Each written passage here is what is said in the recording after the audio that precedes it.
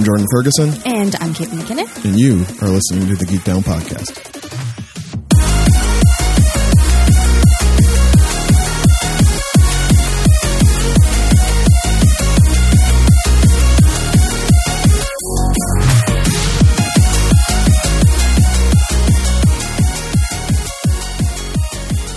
Hello again, friends. Welcome back to another fantastic episode of the Geek Down Podcast. This is the show where two nerds sit in front of microphones and try to find these sweet spots where their fandoms intersect. My name is Jordan Ferguson. Out sick is Caitlin McKinnon.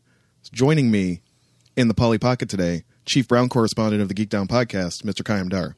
Hello to all. Chaim, don't.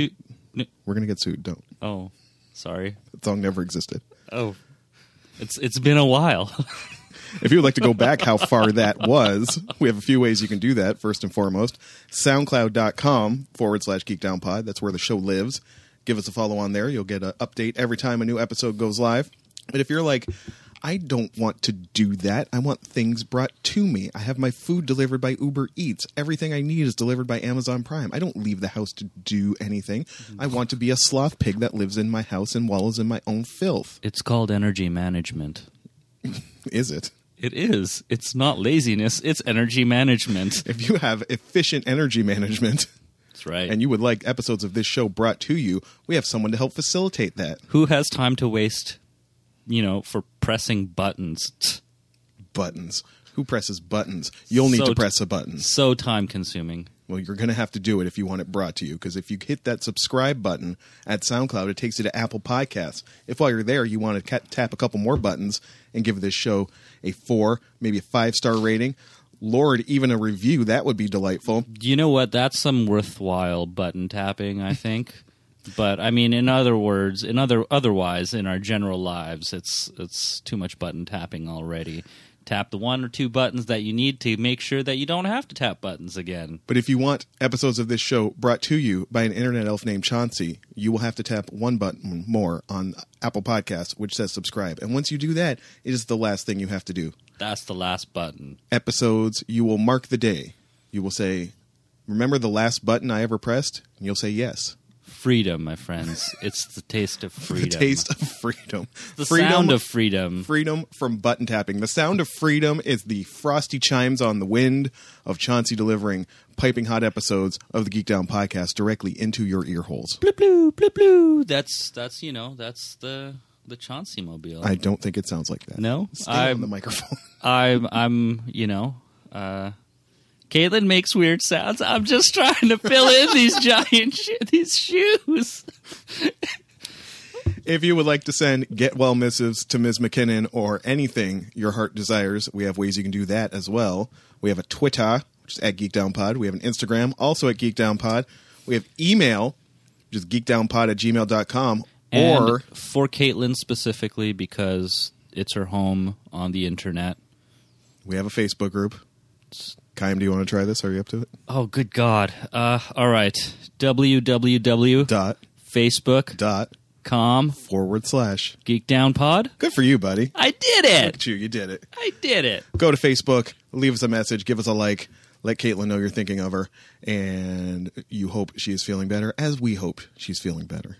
Get well and stuff. Get well soon, kid.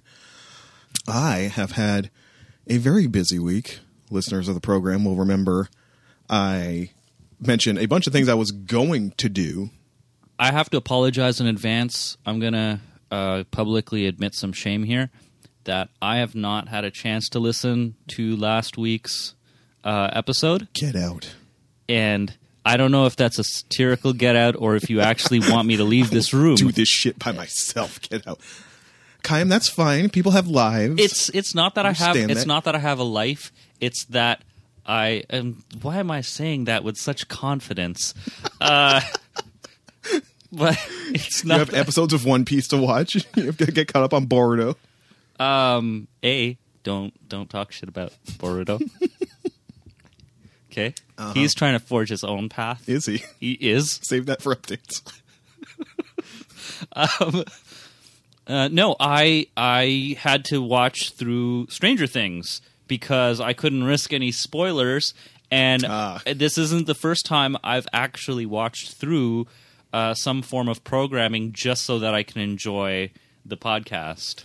So What you people think we get into I when we talk about I it. can't risk it. I can't risk it. It's never a scene by scene And breakdown. I'm in a similar area of thought as you on regards to Stranger Things, which is it's okay. Well, friends, there is news, but we're probably going to be all over the place because Yeah. Keim's flailing, and I'm trying to hold him together. He's new to this. It's been a while, and I'm still working on my coffee of the day. Yes, so. we are both working on it. Seems to be the consensus. It's going to sound terrible. Seems to be the consensus of anyone who thinks about what they watch. Yes, That sounds terrible, but like if you're just happy to I'm cool, I'm just chilling. it's like 80s stuff. This shit looks neat. That's great. we've talked about this before. I can't remember what I saw it in an article referred to as, but it's like it's the yeah but moment. That's what it is. Where like any genre, anything that requires a suspension of disbelief, you can hang with. It's a fine balance between how long a viewer or a reader or anything can hang with it before there's a yeah but Right. moment where the plausibility is strained too far. And for most people, it's Eleven's journey to go see her sister. Like the second that episode hits, pretty much everyone who has seen the whole season goes, yeah, but like what? What are we doing here? And that was the thing. It was at that point I really became clear to me how much I love your podcast that I would binge the entire season, and I really had to choke down certain moments. I'm like, this podcast better be worth it, and It wasn't. I apologize. It usually, and you know what? No, don't say that. It usually is because most of the time when I have to choke something down, I at least get to have you guys agree with me. And be like, I was thinking that, and I feel validated. I feel validated. Good, Kai. I'm happy to help. So that is why I don't know what you had mentioned about your week. I had mentioned that last week. The itinerary for last weekend was I was going to go to the AGO for the Del Toro exhibit. Guillermo del Toro has a special exhibit at the Art Gallery of Ontario here in Toronto that is basically a recreation of his house. And Oh, that's creepy as hell. here's the thing about him. He's not a fun hang. He's a real weird hang, that dude. I'm. You know what? I thought it was like movie monsters coming out of the studio and the workshops and stuff. That's his house? Yes, he as you do. This is basically a testament to like if you had all the money. It's really what this guy has done since he has all the money. And as a nerd, I can appreciate that because I can think of a million things I would do if I had all the money. I would love to have Jock do a mural of something on my wall that I designed. That would be dope. Oh, so you know that's there? I You're know speaking from that's experience? there. Okay. Yeah, I've seen some of the pictures. I know there's a wall of comics. Yes. Um, They're not his, though. No. Not everything there is his. Yeah, the wall of comics was... I wouldn't put up my own work in my own house unless I really, really loved it, or if other people, unless really, really loved it. So his house, he has called it Bleak House. That's, Emo enough. if you name your house, that's you've already kind of turned a corner. If you're like, this is the estate. It's called Bleak House. Named after the Dickens novel of the same name because he loves Dickens and that's his favorite book apparently. There's a book called Bleak House? Yeah. Did not know that. Deep Dickens cut. I read it in university. I could not tell you the single thing it's about, and this is why we need Caitlin because Caitlin would be like kicking in the door, being like, She's screaming right now. Caitlin is totally at home right now, just like it's about class discrimination. Why do you guys not know this? How do you not know Bleak House? Listeners, take a drink every time you think Caitlin is screaming at her computer right now. Yeah, so there are some things from the movies that I assume he kept, like this dude. I'm putting my palms against my hands, there's some cool looking stuff. He's got like a full, but he like keeps or commissions like full size replicas of these monsters. Like the Angel of Death from Hellboy 2 was sitting there. Awesome. That was really dope. But then he's got like, a classical, like what would be like a bust of Beethoven, but like the face is broken away and it looks like an automaton underneath, like with the glass eye and the teeth and stuff. It's just a thing he has in his house. Okay. It's just a thing he wanted. He's sharing it with the world. Jars and heads, or heads and jars. flip that around. I was gonna say the first one was a lot He worse. probably has both. to be honest. I'd be more comfortable with the latter for sure. Definitely pictured on a like photo of him in his house that I saw, but not in the exhibit that I saw anyway. So- It was like a head like bisected, like diagonally almost, that's sitting on like an end table. So he's sort of like a modern H.R. Giger in a way. 'Cause More Giger- Lovecraft. I only saw Okay. 2 Giger pieces in the entire thing. He does have Giger. He has a pieces. couple Giger pieces, Oh yeah. my god! Now that's what I'd go to see because Giger eventually ended up. For those of you who don't know, he's the fellow who designed Aliens and Species. Of the German 90s, artist. Loves penises. and every other sexual organ you can possibly imagine. A very nightmarish, ghoulish stuff. But eventually he got to a point where he started designing furniture and rooms and molds for like fixtures, like lighting fixtures and door handles and stuff. And most of it looked like you were standing on an alien's ship, or you had an awesome chair that was the spine of it was made to look like an actual spine or pelvises, and it looked creepy and cool. Yeah, I don't need that in my life. But yeah, so it sounds like Del Toro has a similar sort of. Well, he also goes out and gets a bunch of like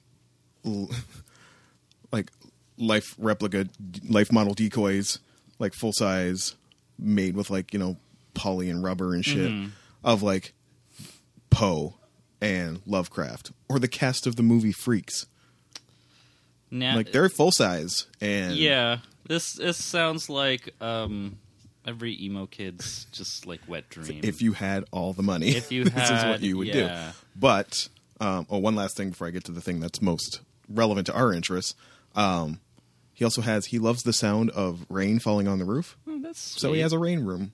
Aw. He just built a room in his house that like is the sound of rain, complete with like light box hanging things that like look like rain and project like rain and trees against a. Huh. So it looks like you walk in and it's like, hey, I'm in a gothic novel, and he just likes to chill out in there and write. And Hashtag if you had all the money. if I had the money, I'd probably do. What did I see once? It's like this was way back in the 90s, and it's like somebody was talking about like showing off. Some rapper was showing off their car.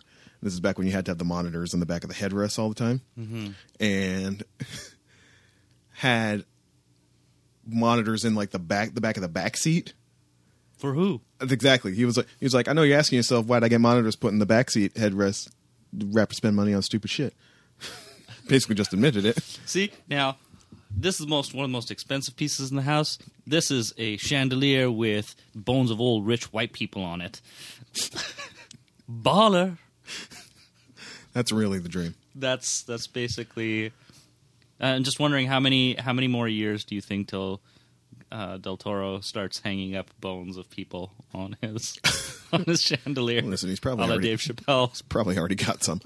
But relevant to our interests were the originals from Mike Mignola and Bernie Wrightston and That's Richard pretty Corbin, classic horror comic artists, sketches for Hellboy that he had commissioned, Mignola obviously worked on the Hellboy movie, Yeah. doing character designs and stuff like that. He like drew a sketch of him and Guillermo and Hellboy like as like a gift. I think that both Hellboys were very underrated in regards to being comic adaptations. I think they're probably they're worth a relook if you're like if you like comic movies and you're like knee deep in Marvel and you're like I need a break. Definitely go back and check those Hellboy movies. While out. you wait for Valiant, it's nice to go to a Dark Horse property once in a while. Yeah, and that was really and there was like a huge James John pencil of the I guess he did some of the artwork or the poster for Shape of Water. Don't know what that is, but I love It's his new one. It's like James John. I always said James John. I I've always said James Jean. James John? I don't know. Sounds like the James, man- get at us. Let us know how you pronounce your name. Sounds like he's the Martian Manhunter when you say it. James John. James John Jones.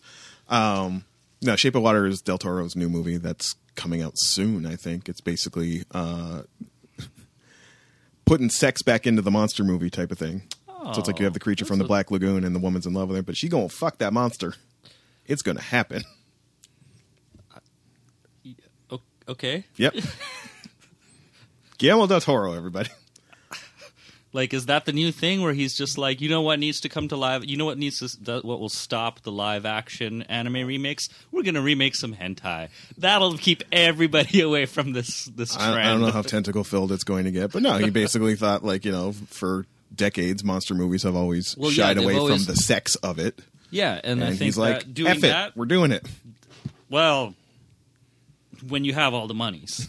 But yeah, that would be a way. Yeah, but there's also like all these, like, you forget that, like, he's been involved in like a million things that just didn't happen. Like, you forget he was supposed to do The Hobbit and that fell apart. He was supposed to do Hobbit would have been so goddamn weird. He was involved in the Dark Tower for a long time, and then that fell apart. Like, he walked away. Hellboy was going to be one of those. He was going to be in the Hellboy reboot, and not the reboot. The original Hellboy was not going to happen because he walked away. Oh yeah. The story goes that he met with the producer, and producer said, "Well, what if instead of Hellboy being this agent from a different universe or whatever, different dimension, what if he's a normal guy who gets big and red when he gets mad?" And Del Toro just says, "That's the Hulk, you idiot. Goodbye," and he leaves. Yeah, he's basically at that point where, like, he can only do his own shit now. Yeah, like he can't work for anybody else. Like, and his last three things were like Crimson Peak, Pacific Rim, and now this Shape of Water. So I mean, he can only do his own shit, which is probably for the best. But he's also really carving out a niche for himself. Definitely is, and it works. Is just like, Tim Burton's not weird enough anymore. We got to. Just thinking that it's like when you're done with Tim Burton, Guillermo was there waiting for you, saying "Bienvenido." So that is at the AGO in Toronto. If you're in town or you're coming to the city, check that out till the end of December, I believe.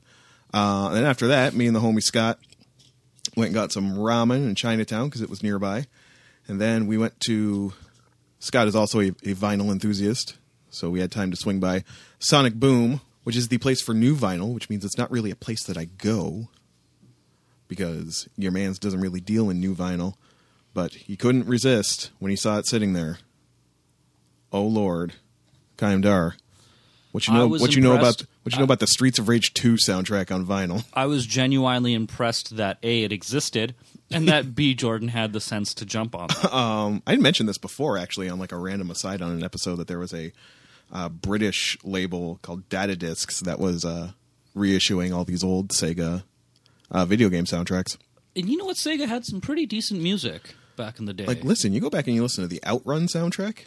It's real, like, breezy, and like as far as the city pop shit that I'm into now, it really kind of sounds like that. But Streets of Rage, for being made on a Genesis, 16-bit console, sounds basically like Detroit techno, and it just blew my mind. Kaim immediately started like beatboxing the main theme song because if you were of that age when it came out, you just remember. It sounds like Tom's Diner and Enigma and all that stuff. And I'll link to it on a show page or throw a link on that. They did Red Bull commissioned a web series called Digging in the Carts about video game music, and they talked to what the hell is his name? Lord Yuko or Euro something, the guy who did the music for this, Yuzo Koshiro. They spoke to him and gave some big shine to him and just how he kind of innovated. And it's on clear vinyl and it's real pretty. And then Sunday, because I have a problem, I went to up to the Estonian Club for the Downtown Toronto Record Show. Okay. And as I'm standing there outside waiting to get in the rain, I'm really starting to think we are turning a corner here.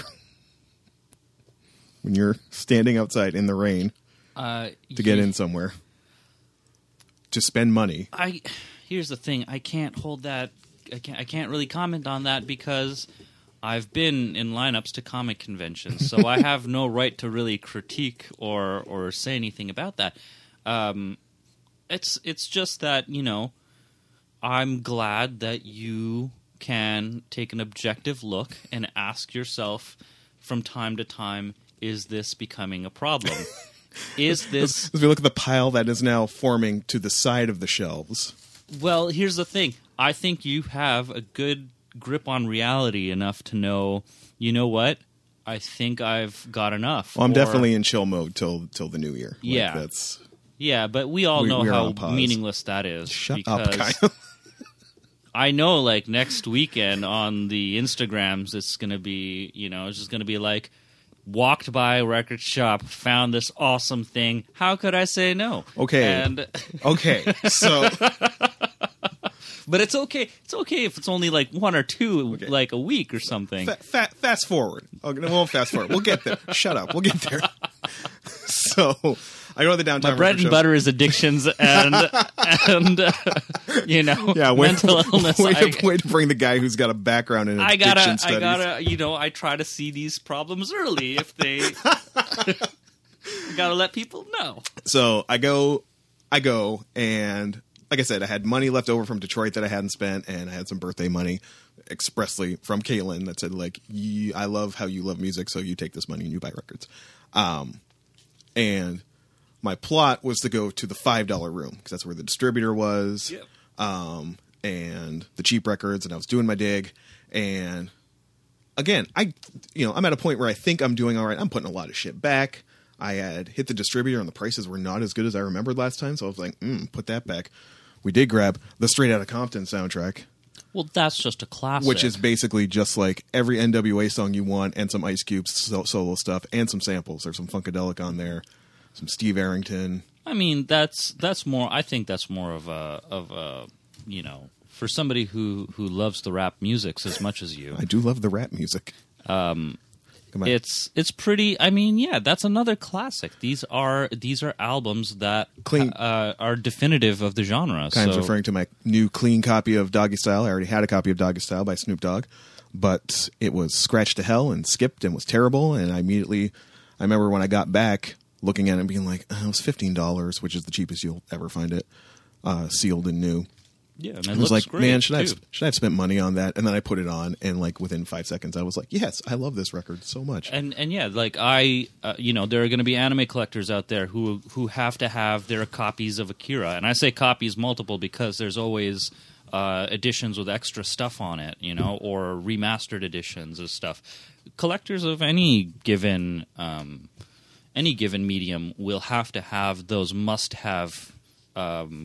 Chase items. Purple Rain. How are you going to go wrong with Purple Rain? I already had Purple Rain, Kayam. Okay. This is a 12-inch of the Let's Go Crazy single. So not only do you get Let's Go Crazy at 7 minutes, the B-side is Erotic City. If you're a Prince fan, you know Erotic City. And Erotic City is not on any album except for this 12-inch.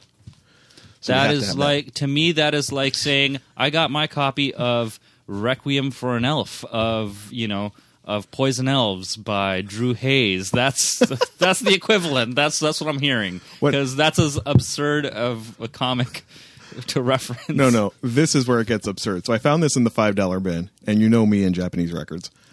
I just see something with the telltale obi, that strip of paper down the side. And it's also got Doge in the front. Listen, let's talk about how much Doge played a role in my buying this record. It's got a man and a woman looking plaintively at each other on the front. It looks like autumn beachfront? Yeah, like a winter beach, snowy beachfront. And there's a fucking sheep in the front with them. And it's just... So as far as I can tell, this is from a drama called Red Suspicion. Like, I do my work. Yes, you do. I will bust out the Google Translate and scan this shit and try and figure it out. That's pretty awesome. So yeah, I think this is from a 70s Japanese drama called Red Suspicion. It's got like 80s, definitely by the hair and the clothes. I would say 80s. Kayam, it's only got like 10 minutes of music on it. It's a fucking drama album. It's just talking. So awesome. It's just talking. I spent $5 on some record I can't understand.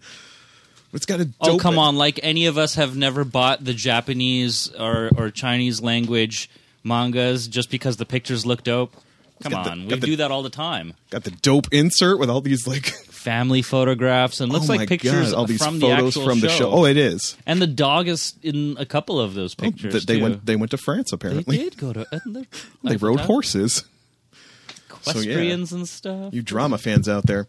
So I am like walking out of there and I'm thinking like, all right, there's nothing really popping off. And Caitlin gave me the money. Leah, the Brazilian, and I were at the show, and we head over to the dealer's room just to have a look. And I've said before on this show, like this show specifically is like Steve Buscemi and Ghost World. This is like, so I'm not picking, I'm not really expecting anything because I see like, you look at a bin, it'll be like, of like a 12-foot table, 8 feet of it are going to be rock, classic rock, punk, pfft, I don't care. And like one at the end is going to be like funk, soul, jazz. Like just throw it all in one section. And I'm like, miscellaneous. I'm getting ready to wrap it up. And I'm like, okay, cool. And I look at one last table. And it's all fucking 80s Japanese shit. You're doomed. It's like the bins at Cosmos. You're doomed. So, hell yeah, I bought another fucking Tatsuya Yamashita album. Hell yeah, I bought some Toshiki Katamatsu. This is the one where Toshiki Katamatsu does like synth boogie type stuff, and this is like where he discovered rap music. So it's got some real bad like, there's not a problem that I can't fix like type of rapping on it. And how I knew I was doomed. Oh man. She looks like a Sailor Scout. She does look like a Sailor Scout. Her name is Maria Takeuchi. She had an album called Variety. It was produced by Tatsuro Yamashita. And on this record is a song called Plastic Love, which if you fucks with this city pop shit at all, it is essential. And I saw that record sitting there and I said, I am fucked. And I didn't even notice till later. I had a text message from Leah that said like, she couldn't find me. It's like, I see you talking to some Japanese dude. Oh no, son. She just knew. And yeah, that was my outing to that record show. And then later in the week, got my Japanese folk and rock 1969 to 1973 compilation from Light in the Attic Records. Astounding. Because I go a little acoustic in the winter. No, it's the scope and the veracity of your collecting is so specific. It's terrifying. No, I think it's actually quite fascinating the depth to which you will choose this niche topic and truly try to. This is my fucking lane. The dude actually said that at the record show. What? Like I don't know who these guys were who were selling it. Well, I know them colloquially. It's a indie label called Chuku Records. Fun fact. Chuku, I think, was a Toronto DJ, and when I first started building my collection, I would buy these like $5, $7 soul and funk records, and they would always have Chuku written on them. I'd pull like 3 records out of there that have Chuku written on them. I think he was a Toronto DJ. I think he passed away, and that's why all his records are floating around in the stores now, because they sold off his collection at auction after he passed. Are we going to be getting another 33 1/3 about Chuku? About Chuku? I don't think so. And some guy who lived in Toronto and now he's Japanese and now he lives in Japan, and he comes back and forth a lot. He liked this guy or he was friends with him or something, so he kind of started an indie label putting out like rare Canadian rap and stuff, and he calls it Chuku Records. So that's where I was confused, because I always heard about new on Chuku Records. It's like, but I have Chuku Records.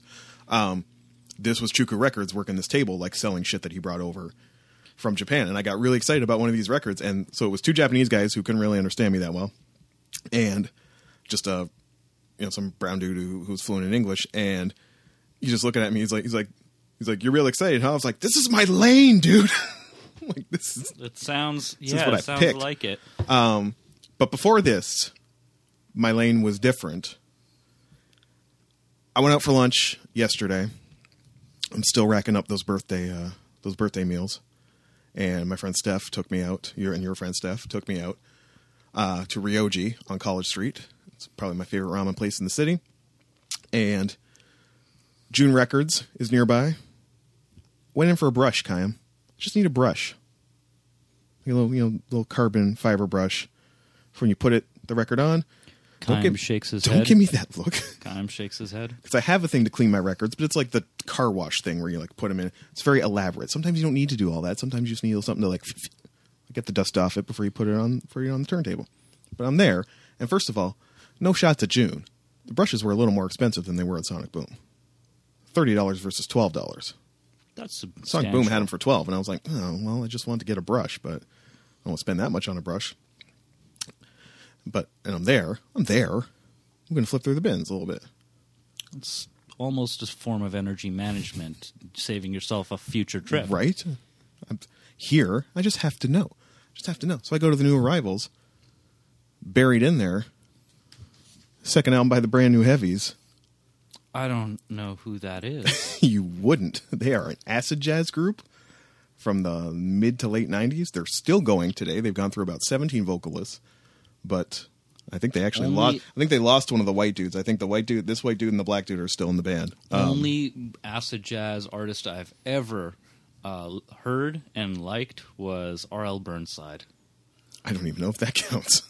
Does it? Jamiroquai is usually held up as like the acid jazz. Is that acid yes. jazz? Okay. Where it's like kind of disco-y and kind of funkier and kind of that sort of thing. I don't think R.L. I don't think R.L. Burnside counts as acid jazz. No? He might be on acid and making jazz, but that's... Oh, I thought that's what it was. No. Okay. My bad. See, now we'll discuss this later, but this is kind of one of the reasons I regret I had such a difficult time pitching to you what I did, because with all your musical knowledge, this week was a especially tough decision as to what to give to you. So, yes. Did not get the brush. Did buy the album. Still have no brush. Do have the album, though. Well, it's a U.S. original. Next time, you know how you're going to find that brush? It says right there. It's a U.S. original. It is a U.S. original. Big sticker on there and everything. You know how you are going to find that brush? You pick an album, and you say, today I'm going to find this album. And you go out to the record stores, and you go in looking for that album, and you will walk out with the best fucking brush ever. Because that is how it works. You go in for a brush, you're going to come out with an acid jazz album. You go in for sleeves, you're going to have some Japanese 1980s, dog show background music. Because they put that on an album. Why? We know Jordan's going to buy it. That's why. And he does. And he does buy that type of stuff. If the cover's good. Well, of course it is. It's going to have a dog on there. Most likely a Doge. And it's going to say, Jordan, why you no buy? Much buy. Much sound. Much buy. So Japanese. So, exactly. And, of course, Jordan ends up buying it that. So you got to go in looking for an album. Right. And you will come out with the brush.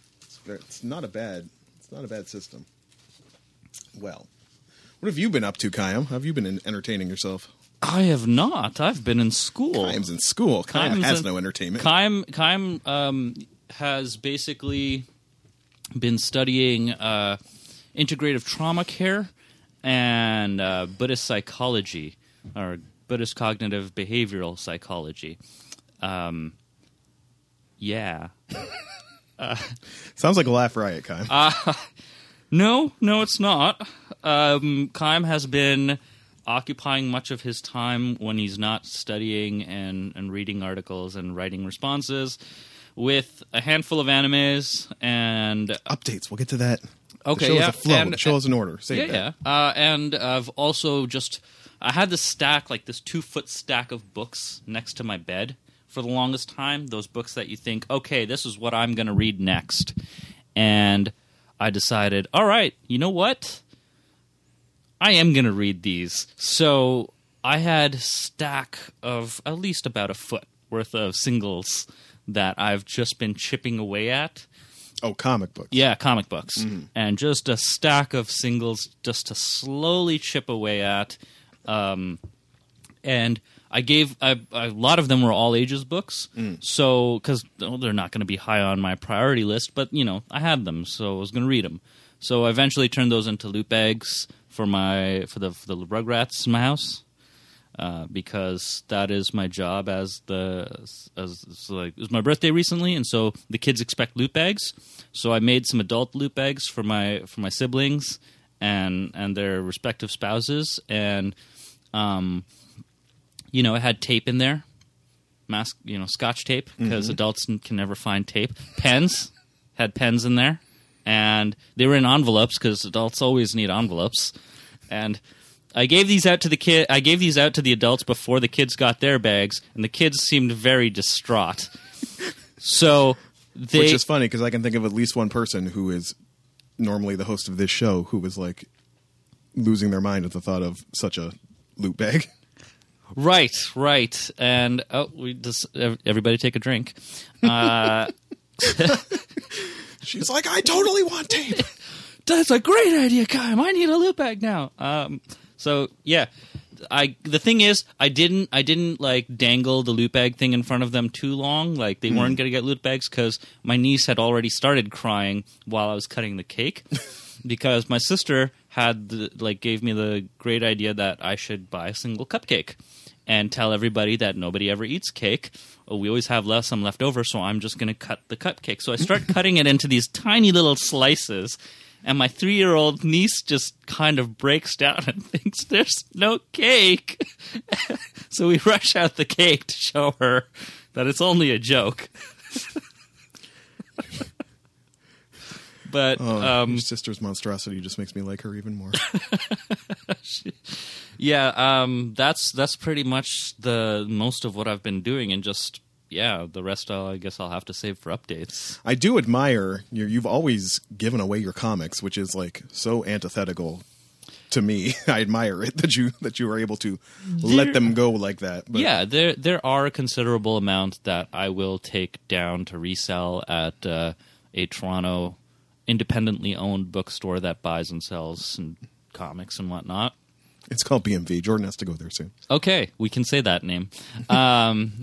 So yeah, I'll occasionally BMV a lot of books, but every once in a while, either if they're like from Free Comic Book Day and they're lingering, or if I know the kids will really love them, I'll be like, whatever, just they're comics. It's just stuff. It's very admirable. Each one teach one, right? Whereas I'm just like a mass of dozen long boxes in my parents' basement.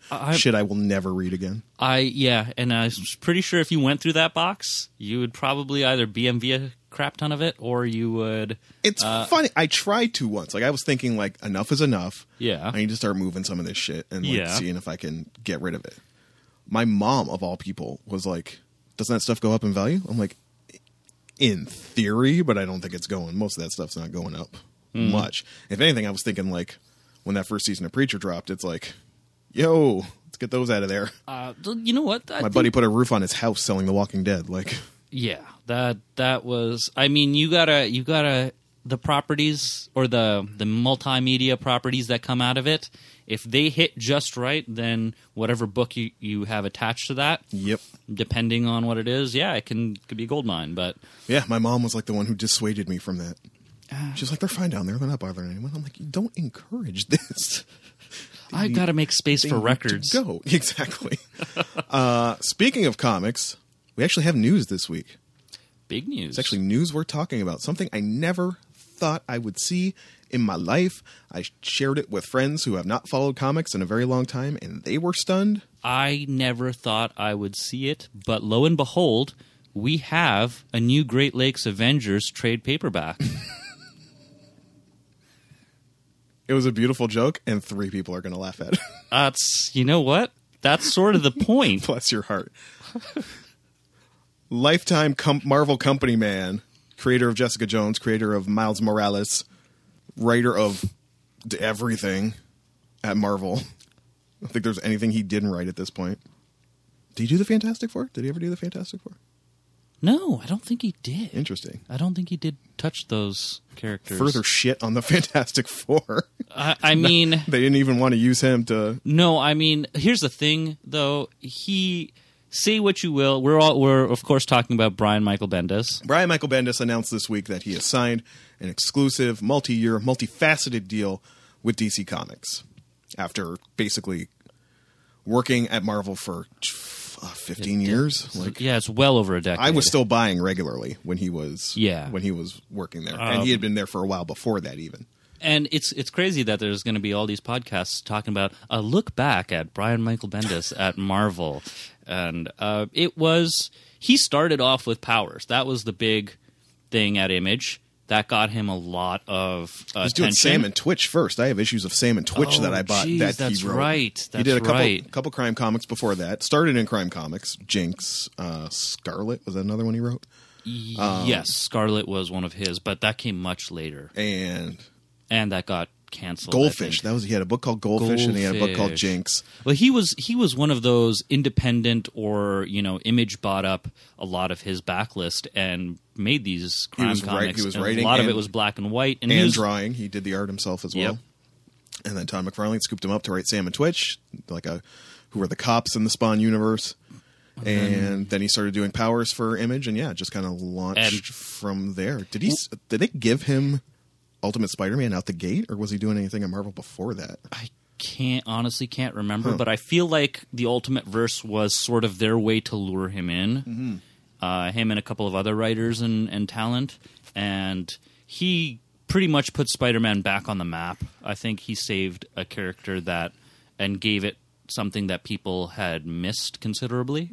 The teenageness, the innocence, and he did it in a very contemporary way, which brought Spider-Man back into a public consciousness. So, for people who don't know, one of the early revolutionary moves that Marvel did as they were coming out of their bankruptcy in the late 90s, early aughts, and trying to reinvent themselves was they said, no one can read these books anymore. They're too bogged down with 60 years of storytelling and continuity. Things like that dirty word, continuity. So, let's just update them. Let's make a separate universe. Was this before... this was after Joe Quesada took over editing. This was one of the big Joe Quesada, Bill Jenkins moves. Yes, and this was post Marvel Knights as well, which was a separate imprint which did a lot of the crime, grittier, Punisher, Daredevil type stories. Kevin Smith on Daredevil, a really weird Punisher book where he was like Aliens. a demon. I thought it was Aliens. Maybe. I don't know. Okay. He had the thing on his forehead. Grant Morrison writing Marvel Boy, like that stuff. That was dope. That stuff all came from such a great Marvel book. Knights as well.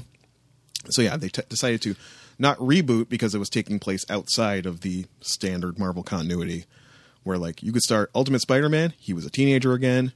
He was just new to getting his powers. You could jump right in, no continuity. And they gave this book to Brian Bendis. Brian Bendis was also known for being, I guess, one of these what they call decompressed storytellers. He had a lot of dialogue, a lot of chattiness, a lot of back and A lot forth. of chattiness. Everybody always kind of talked the same. And I mean, not to shit on the guy. I mean, he was revolutionary at the time. I do think he succumbed to samesiness as it went along. I do feel there was some diminishing returns, but you can't deny the dude was like the fixer at Marvel for a long time. He really was. He straightened out a lot of things because he represented, I think, a fan mentality of how to approach some of the books. Like, no one gave a shit about the Avengers before he took it on. Like, and that sort of thing. People crap all over him for the reboots and stuff, but they were doing reboots long before that, and they usually will only reboot a book when it's that bad. I mean, I was on the internets and talking about the very first reboots, and it was something like Heroes Reborn was the first crossover reboot thing. They kind of post Onslaught. Real 90s. And if anyone goes back and reads the books that it was Captain America, Iron Man, the Avengers, and the Fantastic Four, those 4 books, if anybody reads those post or pre-reboot, pre-Heroes Reborn, I don't think anybody was paying attention to those books. D-double-R, there's a G-double-R. Garbage. That's right. How many R's is that? That's like at least 4. That's 4. That double R's. And same thing with Bendis and Avengers Disassembled. I mean, before that, you had notable writers. You had like Kurt Busiek and Jeff Johns and guys like that writing the Avengers. They were fine, but they were really kind of samey. You know, what you come to expect from a 90s comic book with a superhero team. And then Bendis was like, I want to blow the whole thing up. Yeah, and he scrapped it, started it from whole. He made people actually, like, he put characters in situations that made readers care again. As or made readers mad again, but it was still... But they still, even if you're mad at a book, you still care enough about it. And he kind of, he got that from the fans no matter what he did, I think. His run on Daredevil was, I think it was one of the best runs. Oh, for sure. He outed Matt Murdock's identity, and an entire story took... it was like 4 massive hardcover volumes that I bought. It was the only Daredevil I own. At least 60 issues. I remember. Yeah, me and Mr. Malash were rode or died for Bendis on Daredevil. It was a great series. Bendis and Malieve on Daredevil was like our favorite run. And yeah, the look was great on the book as well. And he dug deep into what is it like if one of these heroes is outed, and how do they ever really come back from it. It was an excellent book. And he created Jessica Jones. Did he actually create Jessica Jones? Yes, she was a new character. Did not know that. Yep. Did not. So Diamond, what was her? What was her superhero? Sapphire or whatever. So that was just a made-up character? Yeah. That's so trippy because they wrote her in like she had always been there in the Avengers and stuff, but like B-ranked. He totally made her up. Which is a reason why I thought he was always kind of for being ungenerous shill for Marvel. He was definitely one of the lead carnival barkers of the Marvel style of promotion and self-promotion. And I thought he was never going to leave. They made him a lot of fucking money. So. How many massive crossovers did he helm? Because now I know the torch has been passed to Hickman. He just did... Was he just responsible He did for Civil one? War 2. Was that was him? That was him, yeah. Oh. The fact remains, him going to DC is one of the biggest stories of... And I really hope it doesn't go like when Morrison went to DC.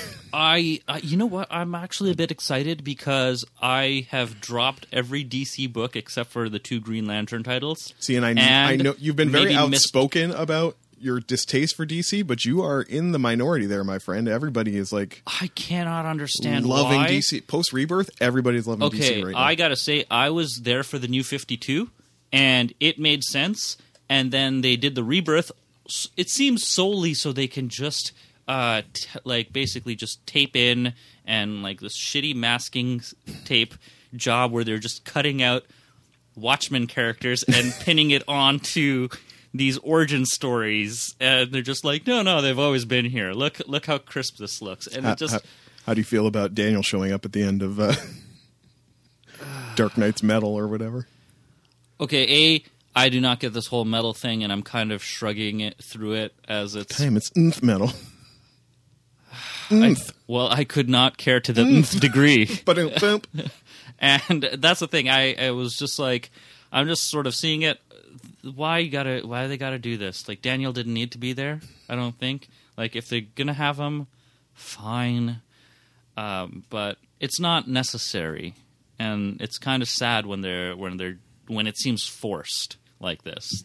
That's all. It seems too obvious of a money grab. The fanboys are lapping it up and more than happy to part with their money. And yeah, the addition of Bendis is a... I did enjoy that his first tweet after it was announced was like, so which one's Clark? And that's the thing. I am curious to see what he's going to do with these characters simply because he gave a lot of life to Marvel characters that nobody cared about. He was the fixer. You care about Iron Man because he focused on him in the Avengers. Exactly. You care about Daredevil because he got to the, pardon the phrase, but the heart and soul of Daredevil in a lot of ways. He got to the fact that Daredevil was suffering a very long mental breakdown after Karen went all cuckoo caca on him. Yep. And that's some good-ass writing. You care about Luke Cage because he loved Luke Cage and wanted to use that character and fought to put him in the Avengers. And he got in through Jessica Jones, and he's now a household name with his own damn TV show. That's kind of on Bendis. He had a large... And so that's why people are kind of zeroing in on this multifaceted line in the statement, because it's like, is he going to get involved in any of the TV shows? Is he going to do a Vertigo book? Is he going to do, how's his creator-owned stuff going to go? I think the creator-owned stuff Marvel will... Do you think Marvel will part with that? I don't know. I don't even... Has he still been doing Powers? I haven't kept up on that. Powers got so man. batshit crazy and irregularly published that I didn't even know if it was still coming out. Powers went to a weird place where Diamondback, the main character, basically became a sort of Green Lantern That's figure. about where I fell off, yeah. Yeah, a lot of people kind of fell off there. I don't even know what happened in that book after that. Neither do I. Okay.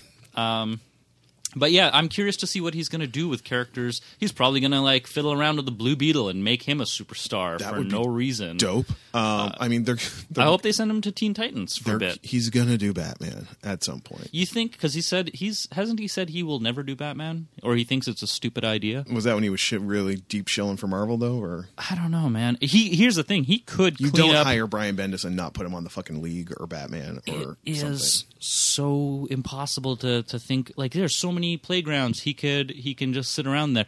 I'm curious to see what he's going to do with Barry and Wally. Respect Bendis. I swear to God, if you fuck with Wally or Wally Kyle, no, you know what?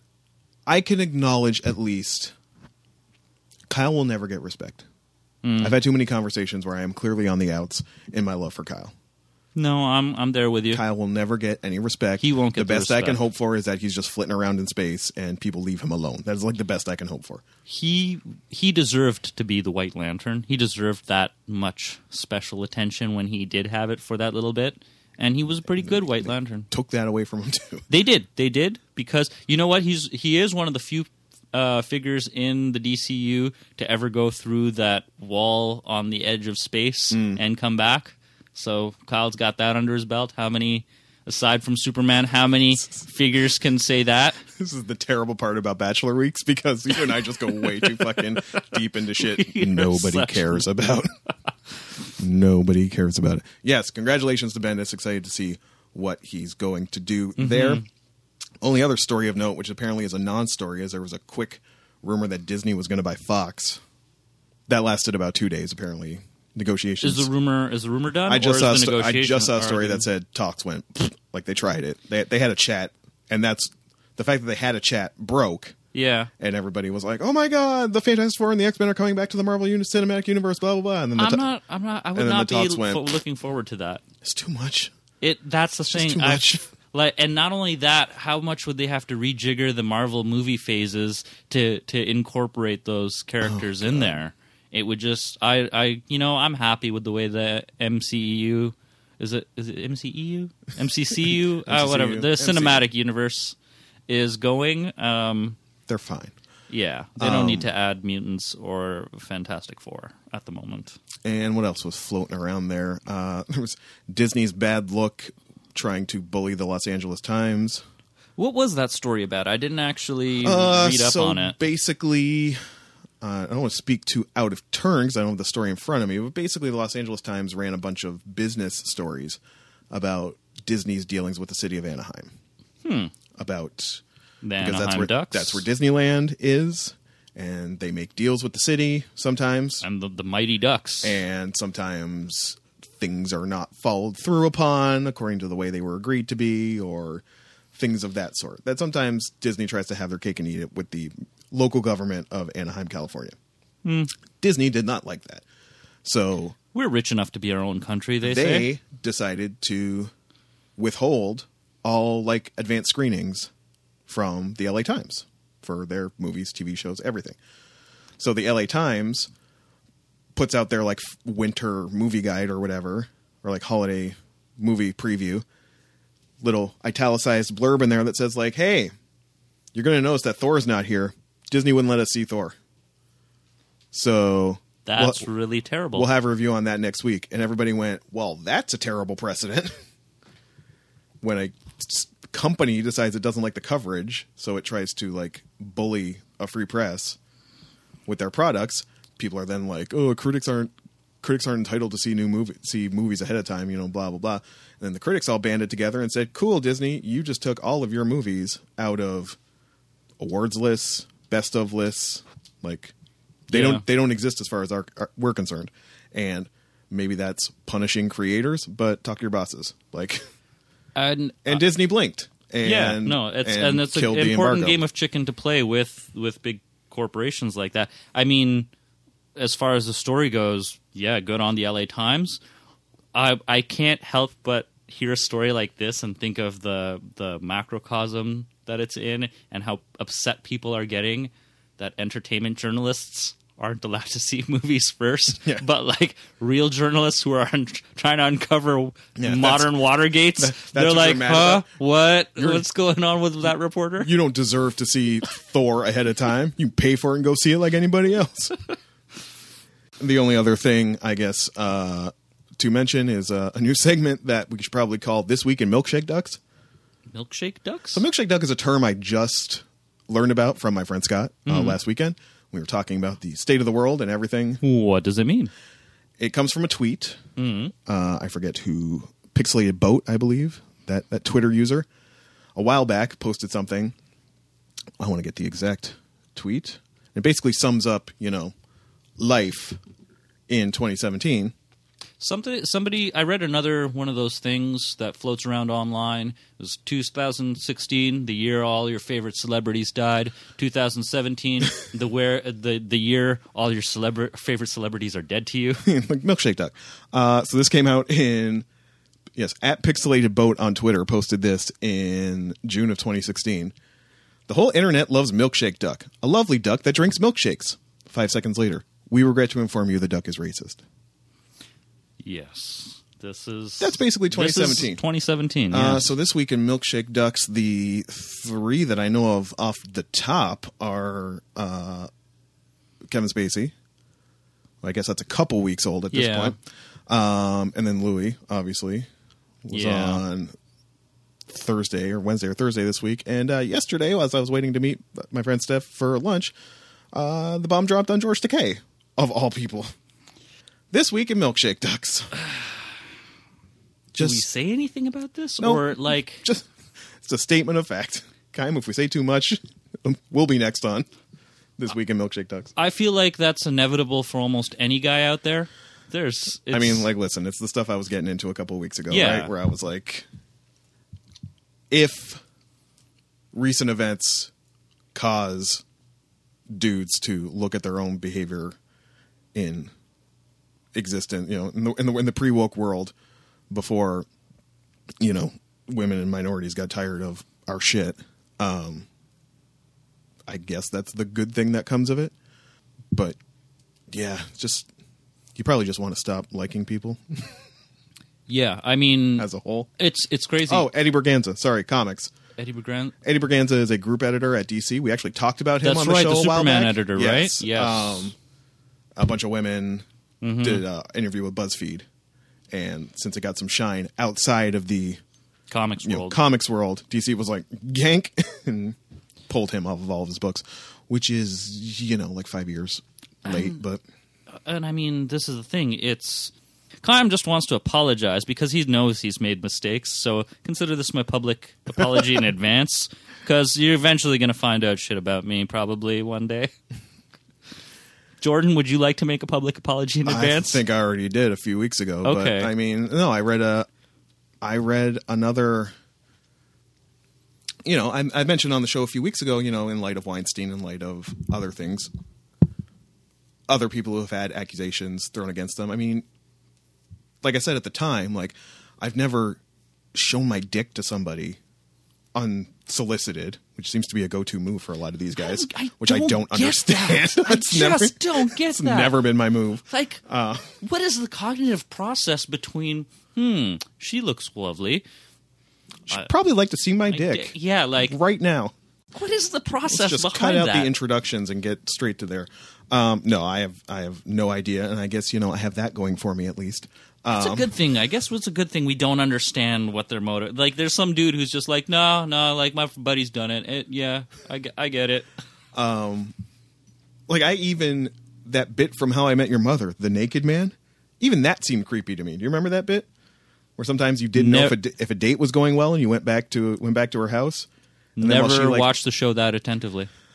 There was a bit where I don't even know what episode it is. I'm sure there's a stan out there who can, you know, cite season and episode. But you think Caitlin's screaming right now? I don't know if she rolls that hard for that one. Okay. It was basically a Barney trick. It was basically a Barney move, or just something that they talked about, the three dudes on the show themselves, that like, if you don't know if a date's going well, like, your Hail Mary pass is just while she's in the other room, just strip.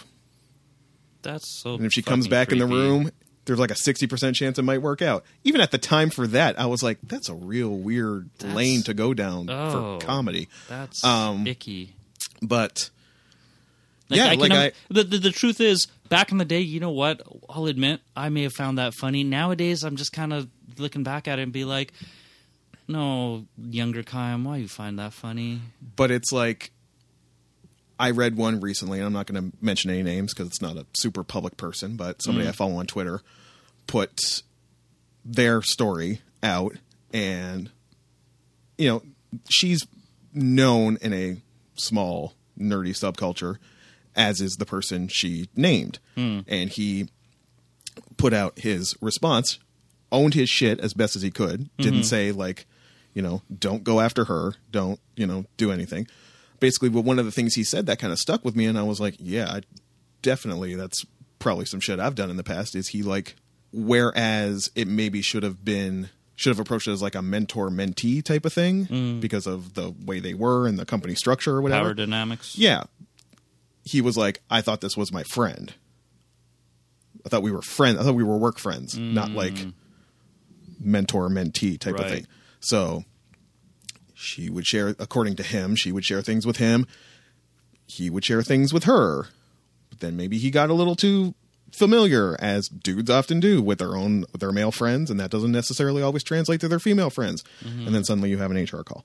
That absolutely could have happened to me. I said before on the show that, like, yeah, I've gotten over familiar, and because of my own bullshit, where, like, because I don't, obviously, look at me, I'm fat and balding and, old. Nobody takes me seriously. I'm just being a charming rogue, blah, blah, blah, with a coworker type of thing. It's that, what? And they laugh, and then the moment I never hear anything about it again. But I don't know. They might have thought I was a fucking asshole. And I mean, in the Muslim community right now, this has been all the talk because we have a couple of our own Weinsteins at the moment. Yeah. Big players, too.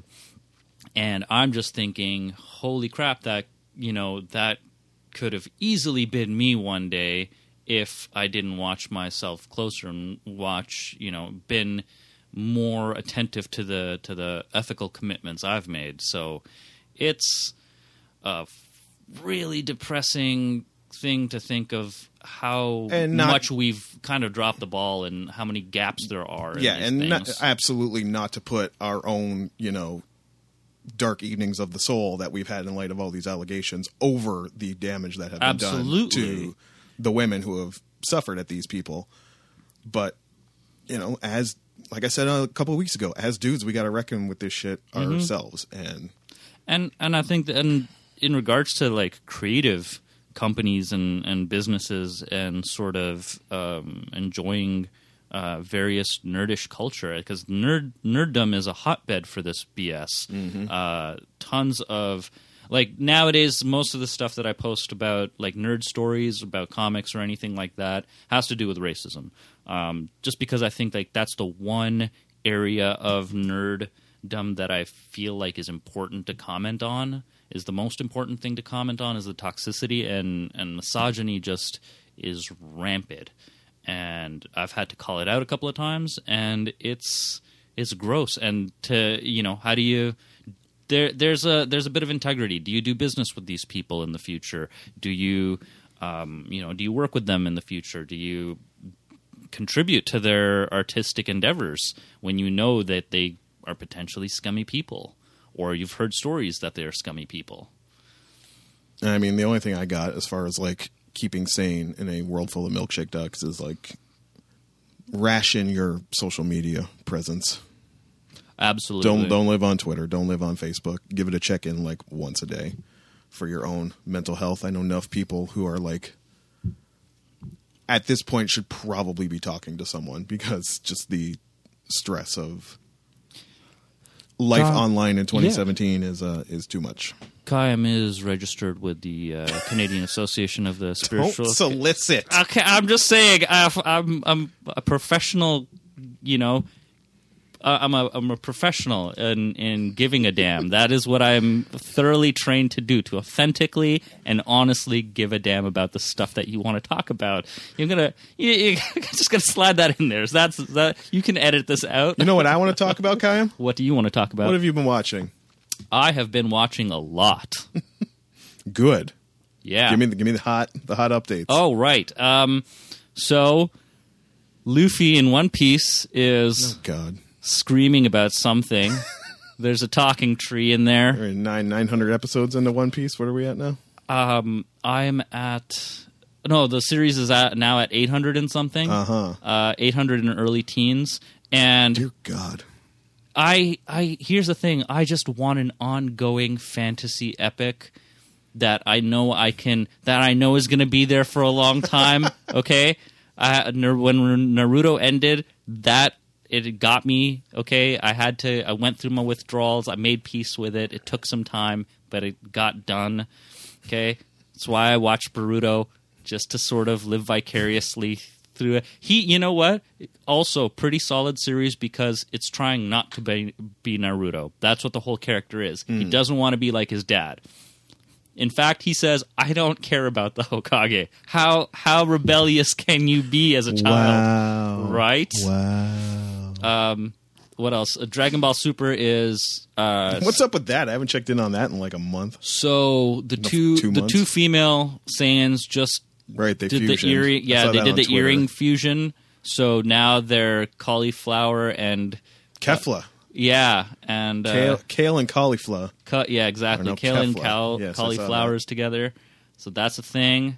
What are we down to? Are we down to the last two universes, or No, hell no. oh fuck?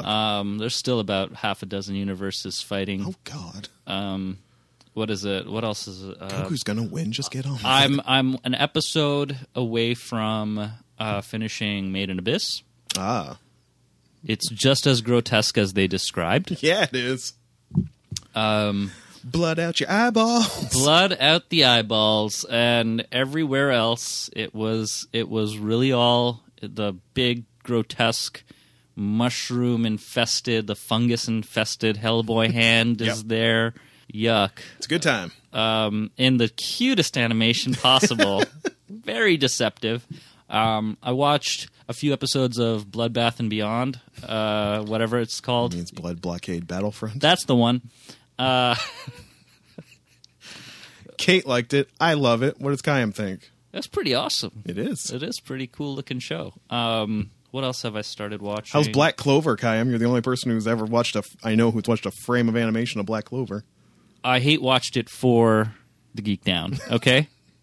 Just so you can tell us all how terrible it is. That's essentially it. Yeah, you're one to talk, Mr. Academia, Hero Academia. How dare you? I hear... Oh, God, I've blissfully forgotten his name. Bakugo's voice actor. I can just spot him and stuff now. Yeah. Like, I hear him voice acting on other shows, and I get so depressed. So, Black Clover, it was really hyped up by Crunchyroll on all the social medias. You can't scroll by and not see a Crunchyroll ad for Black Clover You can't if go you're... past them because Crunchyroll bludgeons you with fucking dubstep music if you... Bingo. So I got sucked into that, and I'm like, oh, are they saying this is really going to be the next big thing? And as somebody who's watched through all of the Naruto and watched through all of the Bleach and watched through all of the One Piece and Kayam even loves tried, a shonen. I don't love all of them, but I do dedicate a fair amount of time to getting to know each series as much as possible. I tried My Hero Academia. It had its points, and I gave Black Clover 5 episodes. In those 5 episodes, they hit every mark that a shonen is supposed to hit, but not in... And you know what? I'm sure it's going to have its fans and people who love it and all that. Good for them. I did not, because I hate the voice of the main character. And they've turned all the tropes of what a shonen is into what shonen is. And that is its biggest flaw, is the fact that the character who talks like this and can't finish a sentence without yelling at the end, that is now a mode of speaking. It's not a quirk. There has to be a character in the manga or in the anime who does that, and I think it's the weebs. I think Crunchyroll made this specifically for people who think this is what anime is, and they kind of spoiled what could have been a good series. Yeah, it was an okay series. Like 5 episodes. That's all I gave it. That's all I could give it because I really hate the main character with a passion. Star Trek Discovery and Orville. Been watching those. Okay. I thoroughly disagree with Kate on her Discovery. Well, she was coming back around. Yeah, You are not? I like... Orville is a great homage to Star Trek The Next Generation. It's very episodic. It's very... it has its little kind of moral lesson or ethical dilemma in each episode. That's the show. And some people say it's a better Star Trek than Discovery is a Star Trek show. And that's true, because Star Trek Discovery is not your typical Star Trek show. It is one of the first Star Trek shows, or the first Star Trek show made in the age of binge internet work television shows. Is that a thing? Internetwork? Sure. Netflix gives you 12 episodes. Yes. And says tell a story.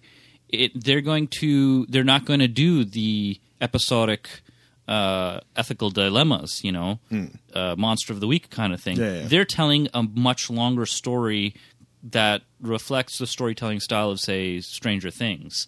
So it's not going to be episode by episode dilemma, even though they might have an issue in an episode. They're going to have longer story arcs. They're going to have more subplots woven into everything because they get these 12 episodes and they're going to make the most out of point A to point Z with that. So it's going to be a different mode of storytelling. I like the fact that there's a lot more morally ambiguous characters in the Federation, especially during this time where they're just coming up. This is like chronologically one of the first Star Trek shows now. It's like post-Enterprise, pre-OST. Yes. So there's a lot of moral ambiguity and whatnot in the development of what the Federation is. I like that. I like the fact that this could be the beginning of Sector 31. Great bit of Star Trek lore and whatnot. So I enjoy it a great deal. Love the design work. Looks gorgeous. Characters are very complex and, again, have some very icky decisions to make during wartime. Good for them. Good for them. I only watched one thing this week. What did you watch, Jordan? Besides the thing Kyan brought me. I have no reason for why I chose to watch this. It was kind of floating back in the public consciousness again. I said to myself, I've never watched that. Let me give it a try. I watched all the first season. Curb Your Enthusiasm. Really? I'd never seen it. Okay. Not even clips online. Occasionally. Like, you, of course, know pretty I know pretty that. good. I know the Michael J. Fox episode. Here's the thing. Tough hang. I don't do cringe humor. It was so... Yeah, it's super awkward. It's not...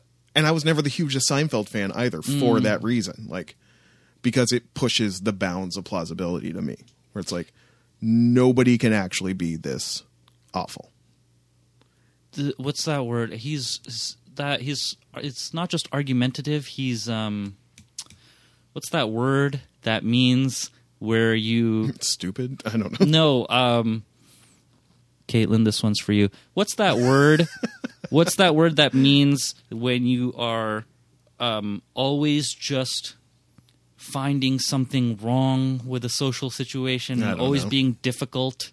I guess that nobody's that difficult. Belligerent, like I don't. He just can't let stuff go. Exactly. He has to say whatever pops into his head. So okay, so if there's anybody on Earth who doesn't know what this show is, it's by Larry David, who was a co-creator of Seinfeld. He created Seinfeld with Jerry Seinfeld, and basically the character of George Costanza was based on him. It was basically him. In fact, one of the early episodes, I got a bit into season 2. Yeah, and it's like.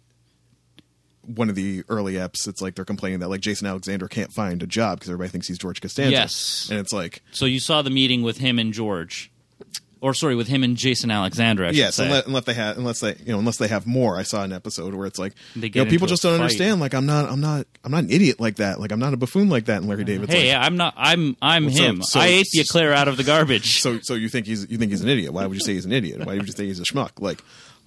Because he is. But that's just the thing, like the total lack of self-awareness that this dude has. And like I know he gets divorced at one point in the series. He should have been divorced by like episode 3. Like I don't understand how anyone could put up with him. And like I understand there are some people that's your jam, but it's not my jam. And I watched way too much of it in a concentrated dose, and it's like I just feel fucking awful. Like you just get angry. It's not funny to me. Like I legitimately get mad. It like stresses me out. Yeah. To the point where it's like you start seeing the world through his lens. Yes. I went out for dinner on Thursday night, stopped to get tokens at the Shoppers Drug Mart. I have a tap card now for the first time. Welcome to the future. In forever. First time, period. Not in forever, period. Why are we all doing the tap card thing, first of all? Save time because it's easier. Seems very insecure. Like at least Apple Pay requires my no, my because the tap cards only go up to a certain amount, so you can only tap up to $50 worth. Oh, okay. And I was like, this seems like a terrible idea. Yeah, no, it's nobody can get more than $50 out of your tap. Good to know. Bank, you should have told me that. But I go to buy tokens, and I got 10, and the guy's counting them out, and his coworker at the till is distracting him, and or talking to him, and he's a little. Don't break my table. Sorry. And his coworker's talking to him. He's a little distracted, and he counts out 10, but he rings up 5. So I basically got 10 tokens for the price of 5. I didn't really notice this because I just tapped. You just tapped. I just got a tap card, and I looked, and I only paid $15, and I went, okay, bye. When you watch that much Curb Your Enthusiasm, you immediately then just start fan booking the how your life is going to go down, like a episode of Curb. I'm now going to get in a car crash. He's going to get fired because he screwed up, handing out the tokens and undercharging me. And then I'm going to need to borrow somebody's cell phone, or I'm going to get murdered or something. And I'm going to find him. He's going to be the only guy I can find who's got a cell phone. He's going to be like, oh, I remember you. You were that's the plot of every. Yeah, I'm describing the plot of every episode of Curb Your Enthusiasm. It's basically the universe balances itself out. So if you ever thing ruins his life and ruins someone else's life. You find a nickel on the street and you pick it up and feel lucky. Eventually, you will. There will be a car crash on your street that prohibits you from going home and sleeping. Or something ridiculous but like at the that. same time, he still mentions shit that I'm like, yeah, that happens. There was one episode where his wife asked him. There was an episode where his wife asked him why she always has to initiate sex. And he's like, the thing is, though, I'm always available for sex. You're not always available for sex. I am always open for business. So he's basically trying to pass it off as a courtesy thing. Well, basically just there's no... Basically, it's a guarantee that if she wants sex, she's going to get it. Yeah. Yeah. And for him, it's there's no guarantee that if I want it, I'm going to get it. So just assume if you want to have sex, I'm going to want to have sex. I have had that mentality my life. That's a fair observation. It's crass, but it's fair. I'm sure I've said something similar where it's as a dude, I am always open for business. Ladies, you are not always. They're the gatekeepers. They are. There was a show that I did discover last night or the night before that I think was completely adorable, and I am all in on it. And I need adorableness. Give me adorableness, Kyle. Not only that, it's a Korean show. Live action. Korean drama? Yeah, I don't know if it's a drama. Who cares? Winter's coming. We need... This is definitely a winter comf show. It's some comf. Kyle. Maybe you probably already know of this, and you're just going to scoff and say, oh yeah, that's old news. It is The Sound of Hope. I don't know this one. On Netflix. Mm-hmm. It is about a fellow who lives at home older fellow who lives at home with his brother, his mother and father. Oh, the cartoonist? Yes. Yeah, no, we talked about this on the show. Oh, have you? Okay. Yeah. Oh, yeah, I watched all of that. Okay, well, I just discovered it, and I just watched the second episode in which his brother, coincidentally in a public toilet next to him, steals his pants. Yeah. Wipes with them. I think I talked about this exact episode when I mentioned it to Kate. And the B story in this episode is that the father is an extra in a movie where he is playing a North Korean military personnel. Yeah, and he has a nap in a field and then has to wander home in a North Korean he wakes up uniform. He wakes up after the filming is done and everyone's left, and he has to basically trek home by himself in a North Korean military uniform. Hilarity ensues. Doesn't go well thoroughly. No, was that episode 1 or episode 2? I think it was 2. Yeah, and that was I was bawling. It was that show's utterly hilarious. That show's real dumb and real fun and cuter than it has any right to be. And it has a lot of heart. It has a lot of heart. It does. Well, you know what, Kyle? Let's pause on a good note. Yeah, let's do. We've talked about some serious crap and some cringy humor and some stuff that made us happy. So let's go out on that. We're going to take a break right here. And when we come back, we're going to talk about the things that Kyle and I brought each other because we're still in format. Just because Kate ain't here doesn't mean the whole thing falls apart. No, we're keeping it going in her memory. She's not. I mean, living memory. We're just thinking about her and stuff. Take a drink. She's yelling again. We'll be back after this moment.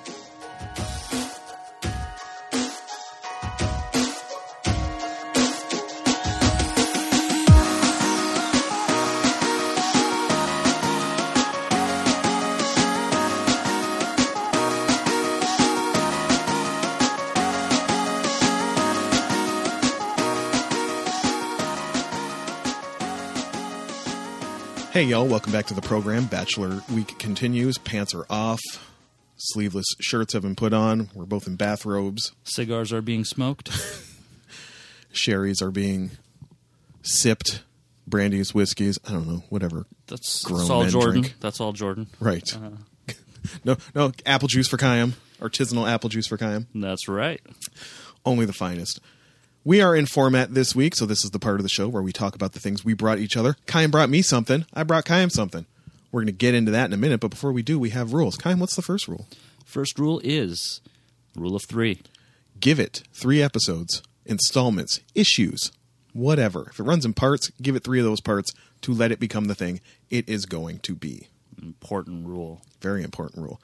Widely adopted, from what I gather, both from listeners of this show and just in general. Seems to be out there in the ether. People are applying the rule of 3 to their lives. That's a fair rule. It'll change your life. Mm-hmm. Rule number 2, hashtag save it for the pod. Don't talk about the thing until you are sitting in front of these microphones.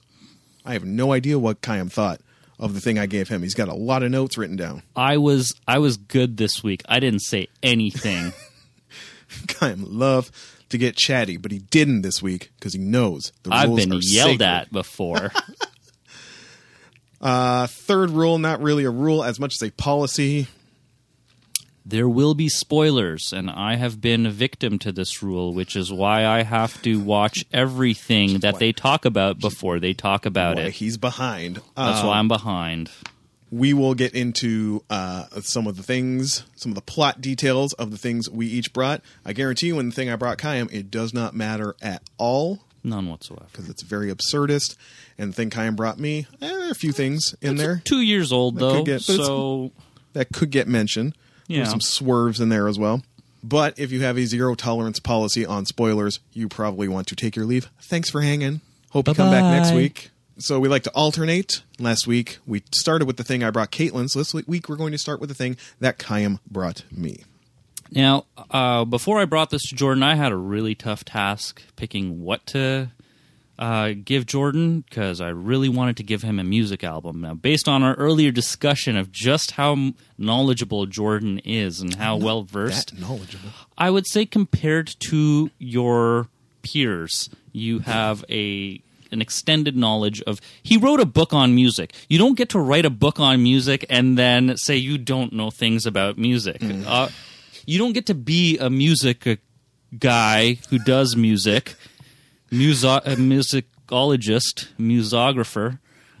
People have degrees for this shit, Kayam. I don't have a degree. Okay, well, he played instruments. He knows how to do that much at least. So he's peeked behind the curtains on how this magic is made. So I initially wanted to give him the album Blowback by Tricky, just to see what he thought about that. But decided that was a bit too obscure and wanted to make sure this was as entertaining for you all as it would be just for me. So instead, I gave him the television series from 2015, Into the Badlands. Now, when we were doing August Watcherama, you pitched really hard for this. You I wanted did. us to watch this. I really wanted you guys to watch it. I felt Caitlin would have greatly enjoyed this show. I thought it had elements that you would have, given that smirk and to, because you never really guffaw at anything unless it's animated, like dancing that judges kind of pick. How dare you? It's kind of true, though, dude. I mean, Kayam, what is Into the Badlands? Into the Badlands is an American television series that premiered on AMC, an AMC original, November 15 of 2015. The series features a story about a warrior and a young boy who journey through dangerous feudal land together, seeking enlightenment. I don't know how accurate of a description this Wikipedia is. AMC renewed the show for a 10-episode second season, which premiered on March 19th of 2017. Oh, and it has now been renewed for a 2017. It was renewed for the 16th-episode third series. Story follows a warrior by the name of Sunny, who is known as what is called a clipper. And clippers work for barons, who are landowners and pretty much own slaves. The opening bit of dialogue by character MK, who is the young boy, says, The wars were so long ago, nobody even remembers. Darkness and fear ruled until the time of the barons. 7 men and women who forged order out of chaos. People flocked to them for protection. That protection became servitude. They banished guns and trained armies of lethal fighters they called clippers. This world was built on blood. Nobody is innocent here. Welcome to the Badlands. The series is set in a post-apocalyptic world approximately 500 years after a war that left civilization in ruins. Many elements of technology, such as electricity and ground vehicles, have survived the apocalypse, but society now shuns guns, leading to a reliance on melee weaponry, swords, axes, and various other cutting deedlies.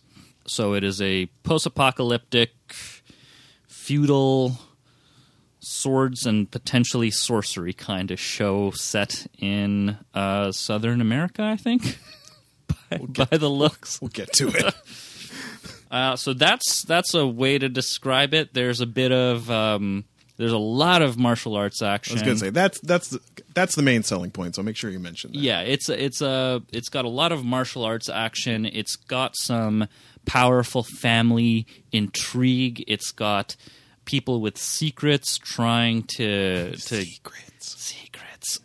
People with secrets trying to deceive one another, a la Games of Thrones, a little bit of Games of Thrones-ish, a little bit vibe. houses, and people trying to consolidate power. A lot of that. I would say a widely ethnically diverse cast, very diverse cast, diverse cast, and design-wise, it's who's our lead? Sonny is Daniel Wu, David Wu. I can't remember his names. D name, last name Wu. He is the lead. Yes, so it's a rare program that has an Asian male. I was as caught the off. lead. I was very caught off guard by that myself, but I was thoroughly pleased by it. So that is, I think that's as concise of a description that I'll be able to give without rambling too incoherently. Early, at least in the first 3 episodes, Sonny finds MK. It's the opening scene. He and his MK's band of, I don't know, farmers or slaves nomads. or whatever were kidnapped by nomads, and basically a rival. Sonny works for, what's his name, Quinn? Yeah, Baron. He's Quinn. a baron. He's one baron. His sigil is an armadillo. That's right, it is. And MK is being sought after by the widow, who is another baron. Her insignia is the butterfly. The butterfly. And nobody suspects the butterfly. Sorry. And the widow basically wants to stir shit up. She was married to, her husband was actually the baron. She killed her husband and claimed everything for herself. We actually don't know that did. That's the story going around in the first 3 episodes. And she is trying to basically sow discontent between the barons and at the very least get Quinn out of there. Yes. And for reasons, Sonny is starting to question his life as a clipper, as all successful mercenaries and assassins do at some point. Pretty much. And he's got a whole back full of tattoos. Yes, you get a mark every time you kill somebody. He's killed 400 or so people. Yes. And clippers have one main rule, is that they cannot have families, that their loyalty is to their barons through and through 100%. That is it. So when Sonny in the first episode finds out that his girlfriend is pregnant... What? He's like, you got to get rid of it. And she's like, that's not happening. For the record, he does say we can't keep it. I think that's a very important distinction between you got to get rid of it and we can't keep it. He took an active role. He was yes, was not just, he was hesitant. Sonny's not a fuckboy. He wasn't just looking to bounce on that. He just wants to make sure that he and his girl don't get beheaded for this transgression. And MK shows up and he's telling stories about a city beyond the Badlands, utopian cities, and it's all just... And Sonny thinks it's all rumors, but is there a place they can go? And the connection comes through a medallion that the young boy is wearing that is a symbol that Sonny is also familiar with when he is discovered... when he was initially discovered as an orphan by the Baron. That's a good point to get into some of these, some of my notes about the show. What is this aesthetic? I don't know, man. I don't know. It's like Wu-Tang Shaolin in the antebellum South. Like what? That's the beauty of it. It was just all Is it over. beauty though? I don't know, man. Like, when I first saw this show, I was hyped out of my mind because I thought, oh my god, they're literally putting an anime into live action. Like, I feel like this could have been pitched as a Netflix anime and been just left as it is, just as crazy on screen. Like, great martial arts. He kills a bunch of people, and then he goes back to Quinn, and Quinn's basically on the porch sipping a mint julep like, I do declare, Sonny. Welcome back from the poppy fields. Right? What? And mind you, weird mix the dudes that he had just fought were all in like Victorian era garb, bowler hats included, and they're swinging these very Katanas. Chinese. No, they were like, I think they were like Chinese Were they? type swords because of the hilts, and they had like these butterflies engraved because they were agents of the Widow, and they're like doing all this sort of different type like martial arts and sword swingery in the rain that kind of looked like milk. But I think that was just for lighting. So Sonny brings MK back to The Baron. the plantation because apparently the Widow wants him for some reason, and it's like, why does the Widow want you? We don't know. And it's like, well, throw you in with the rest of the, like, The trainees, The- the Colts, as they're called. the savage children who are like training to become possible Clippers. Will you kill for me? Yes, Baron. Just walk out. Oh, will you kill in my name? Like, Yeah. dumbass, just walk out shirtless into a, field full of savage aspiring killers with your pretty gold medallion on. That was won't a draw. pretty dumb. That won't draw any attention, you idiot. He should. Here's the thing: you're gonna leave a gold medallion, the last thing your mother ever, like the last memory you have of your mother. You're gonna leave that in the locker room. Stick it down the back of your pants. Yeah, do it was something. dumb of him to leave it out in the open. Within like but 5 minutes, it gets snatched off of him. And yeah, basically, you come to find out, I think, through the end of that episode, the dude who snatches it off of MK in the yard tries to pick a fight with him later on and ends up like cutting his hand or something. And he gets a look at some blood on his hand. He punches MK in the face.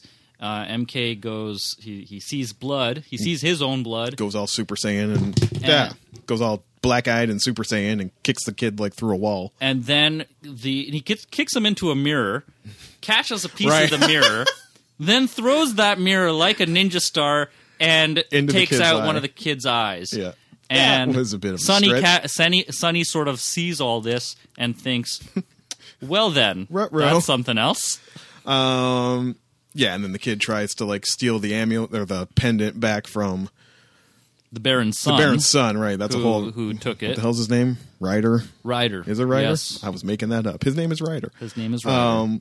You know the kid's going to be a douche if his name is Ryder. Like, does anyone know any Ryders who aren't spoiled and bratty? There's another name I knew of that was like that. Axel? I'm not gonna risk Brent? offending any of the Tad? listening audience. Chad? Tad would be a good. Might be Chad. Brad? Might be Chad actually. Chad, Brad, Tad, anything with an AD. I also don't believe that poppy farming produces this level of industry.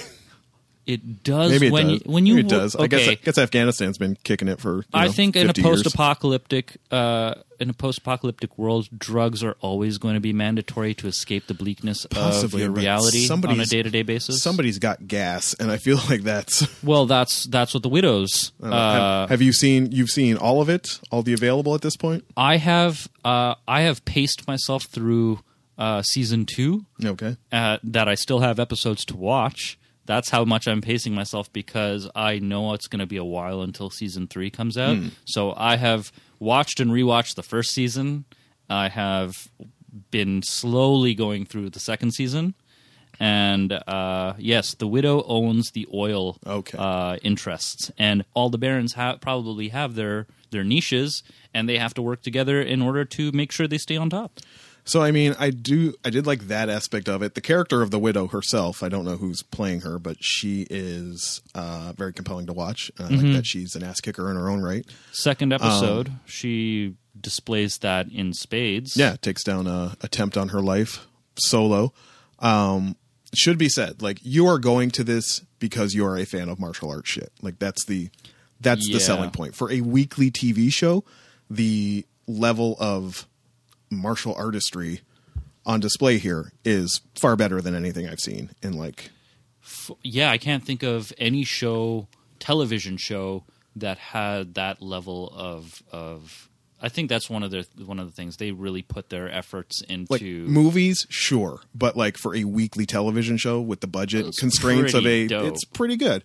That said, it does kind of push the limits of plausibility because the second Sonny, like, I don't know where the hell he was. Maybe it was that moment where there's an attempt on Ryder's life in the second episode or something, or like they get set up. They're in a warehouse, an old industrial factory or something. Yeah, the widow tries to set up Ryder to take him out. And Sonny. And Ryder kind of gets like strung up by its neck. And Sonny then fights like 70 guys by himself. This is the homage to the Kung Fu movie Axe Gang. In so many, it's almost a trope where there just be this gang of dudes, all of them with hatchets, and they just run in and try to just hack you to bits. But at this point, I am not believing anything can ever hurt this guy. I'm just not believing. I'm just not believing. Yeah, he's basically that superhero he's Superman level. Like, unless the kid who can kick people through mirrors is the only and catch debris and then use it like bullseye. That's like the only. Now here's the thing. And this is the thing. Sonny is known as the most dangerous clipper. Yes. He's the longest living clipper. He has the most kills under his belt for any given Baron. So he is known as the baddest man there is. But it's like he fights 70 dudes and then he goes to find out who set Ryder up, and it's like one trained prostitute gets a ding in on him. Like who? Which? When they find it's like who set Ryder up, and it's some like prostitute he was talking to or something. He goes and fights her on the balconies, and she gets some like chest shot on him. I was like, you just fought 70 dudes with axes, but some chick with a dagger gets a. You're kind of tired after fighting 70 dudes with axes. You're being very generous. I am, but I think. Now, if I was going to be really generous, I'll be like, no, it's part of his character. He's always really gentle with women. That's why they're, they can get in their shots. Fair, but then I also don't get why he's so terrified of a dude with early onset Alzheimer's hunting him down. I'm pretty sure you could take him at this point, my dude. Absolutely, and that's another critical plot point is that his Baron, Baron Quinn, is slowly dying. He's on his way out. Yeah, he's sick. He is not well. Got something, and people are smelling this weakness and going to make a move on his territories and his power. Mm-hmm. So yeah, there are elements like that where you just think, Sonny, why don't you just clip your master and be done with it? Because there's a code of honor. That's why there's a code of honor. I guess. And, but my absolute all-time favorite moment. You need to humanize Sonny. You need to make him more of a person instead of just a savage. Aside from we can't keep it instead of just a savage killing machine. All I could think of at the time was that Halloween episode of Community where Joel McHale, where Annie's telling the Halloween story, and Vampire Joel McHale goes, "Teach me to read." He's fucking sitting there in bed with his, woman, the town doctor, and he's like, what? Trying to read. I'm like, oh my God, this is so bad. But not so bad. I'm like, man, fuck this show. Like, just bad as like, this sounds so patronizing, but like anything that isn't martial arts seems like people doing their first TV show and trying their best. Yeah. From the dialogue to the characterization. Like, you're trying your best. It's not perfect. There's a lot of weird, like when the widow went to go talk to her so the head clipper is called the Regent, I believe. So when the widow goes to talk to like her Sonny equivalent at some whorehouse, and like he burlesque bar, again, weird aesthetic. Yeah, it's like antebellum South, but there's a chick doing the whole like metal grinder thing on her breastplate type of thing. Post-apocalyptic, my friend. Sure. Post-apocalyptic. That's how you know if there's metal and grinding and sparks. That's how you know it's post-apocalyptic. She like walks in and it's like, you left me, blah, blah, blah. You should come back. We're going to do this shit. And he's like, all right, you got a deal. Blam, he gets an axe in the head. Like, it was just really weirdly paced and didn't have a lot of time to breathe. And then you got a great action scene out of it. Oh, dope action. Because it was a dope ass act. I don't know who's doing the fight choreography for this show, but give them a raise because it's going very well. But if it's not people fighting, it's like, you're doing your best. Yeah. But none of that is enough to dissuade me from any enjoyment. But I will say that, like, my Sundays sometimes are prepped watching the thing that I need to watch before we record, and cleaning up as well. So basically, I might have been, cleaning the kitchen while people were talking, and then I hear cling, cling, clang, clang, and then I turn and watch. And that's a dope It's scene. like, oh, we're done clanging? Okay. And I go back to cleaning Yeah. the kitchen while they talked about, I don't know, fucking how teaching MK how to fight or something. And also, girl with the bowl cut, like, hey, dingy So- boy in the forest I just found, come with me back to my house. Like, I thought her finding MK as he was, fleeing captivity in, like, the middle of the second episode or something to be a little, like, you just gonna bring that dude back to your house? Unless she knew it was him, Well, also which she's is maybe kind of implied, but not, like, also I think the reason she can do this is because she's not threatened at all by him. I guess. Whatsoever. He is the furthest thing from a threat to her, and she could take him out easily. I think she took him back because he didn't have the brand of whichever baron owned him. So that was another anomaly that she noticed, because everybody has a mark on their hands. Your property of such and such baron. Did not even catch that plot detail. Washing dishes. This show, probably. This show is like a 7. It's a real weird mix of a show where it's like, that's why I say it's like people doing their first TV show, because you had some real good ideas, and then some stuff that maybe you didn't spend enough time on when you were breaking the season. Yeah. And so it's kind of a schmishmash.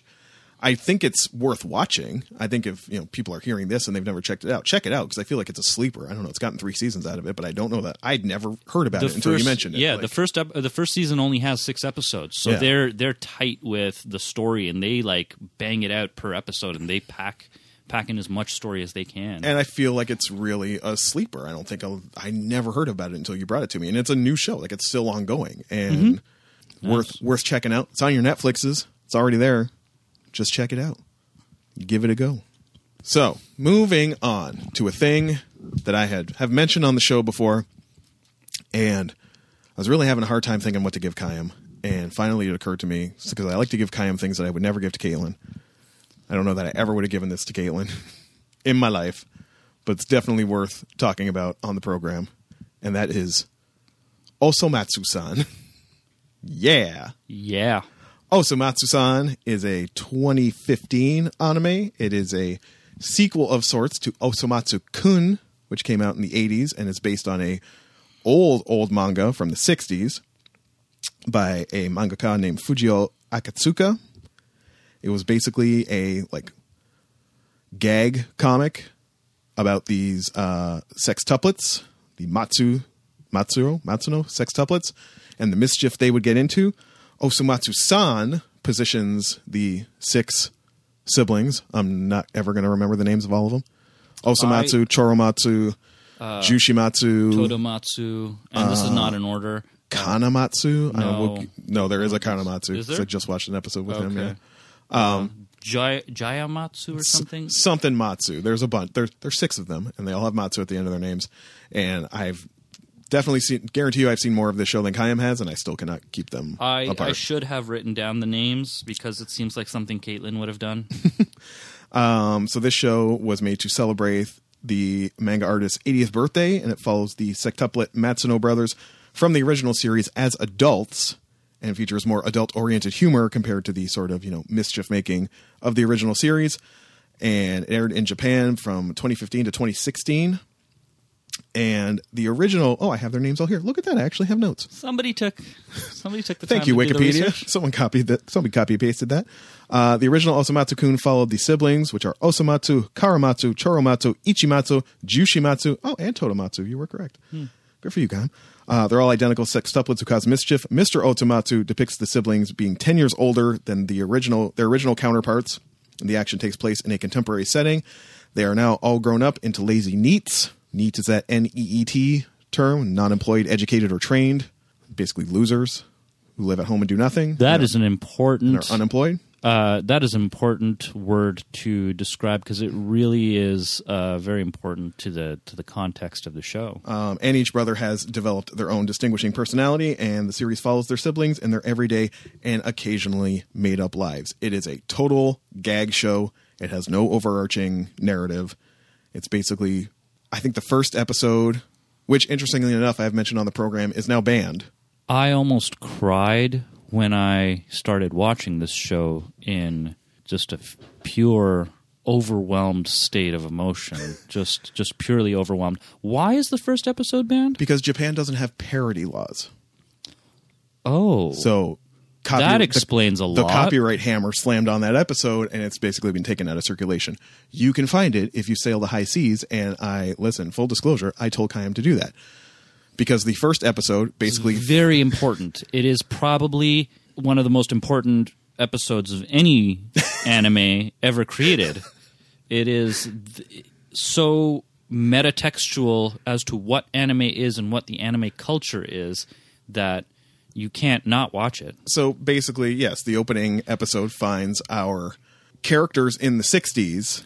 Drawn in their Showa era existence, which it's in black and white. The aspect ratio was even smaller, like the screen size is smaller. The amount of detail that they put into things like that, just minor details like that, were like the authenticity of it was just gorgeous. So basically, in the early opening of the first episode, one of them busts in and is like, "Guys, for the 80th birthday of our creator, basically, we're getting another anime."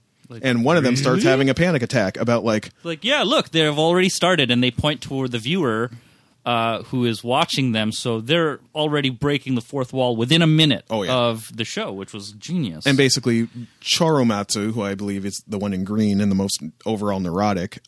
He's the brainiest of the bunch. Yes, and he's like brainy Smurf. Somewhat panicking that are we even going to work? Like, are we still relevant? Yeah, are we going to is this going to be fun? Is this going to be funny? So it's basically like the first episode is them trying to figure out how to do a successful anime. So they decide they are going to be idols. Yep, and they're all drawn in contemporary style now. They're all beautiful boys. They're all singers who have a huge fan base, a stadium filled with it. And then they go to a school, which is for idols, the school of the Academy for Attractive People. That has a ridiculous amount of attractive student body. And then you see I think the original plot of the 60s manga involved them all in love with this girl, Totoko. Is that what it was? I think so. And Totoko is in the new one. Now, to just before this happens, before they meet this lucky young lady, they decide to brush off all their classes as their personal assistant is taking them to the roof of the school with their big cart of gifts that everybody has adorned them with. Yes.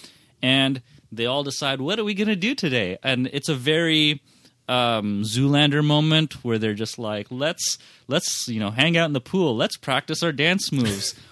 And they do their little hand symbol where they all hand in with a little six. And a rainbow shoots out of them. And they're just like, go us. And a rainbow shoots out of us. Now this rainbow leaves Earth, destroys a meteorite.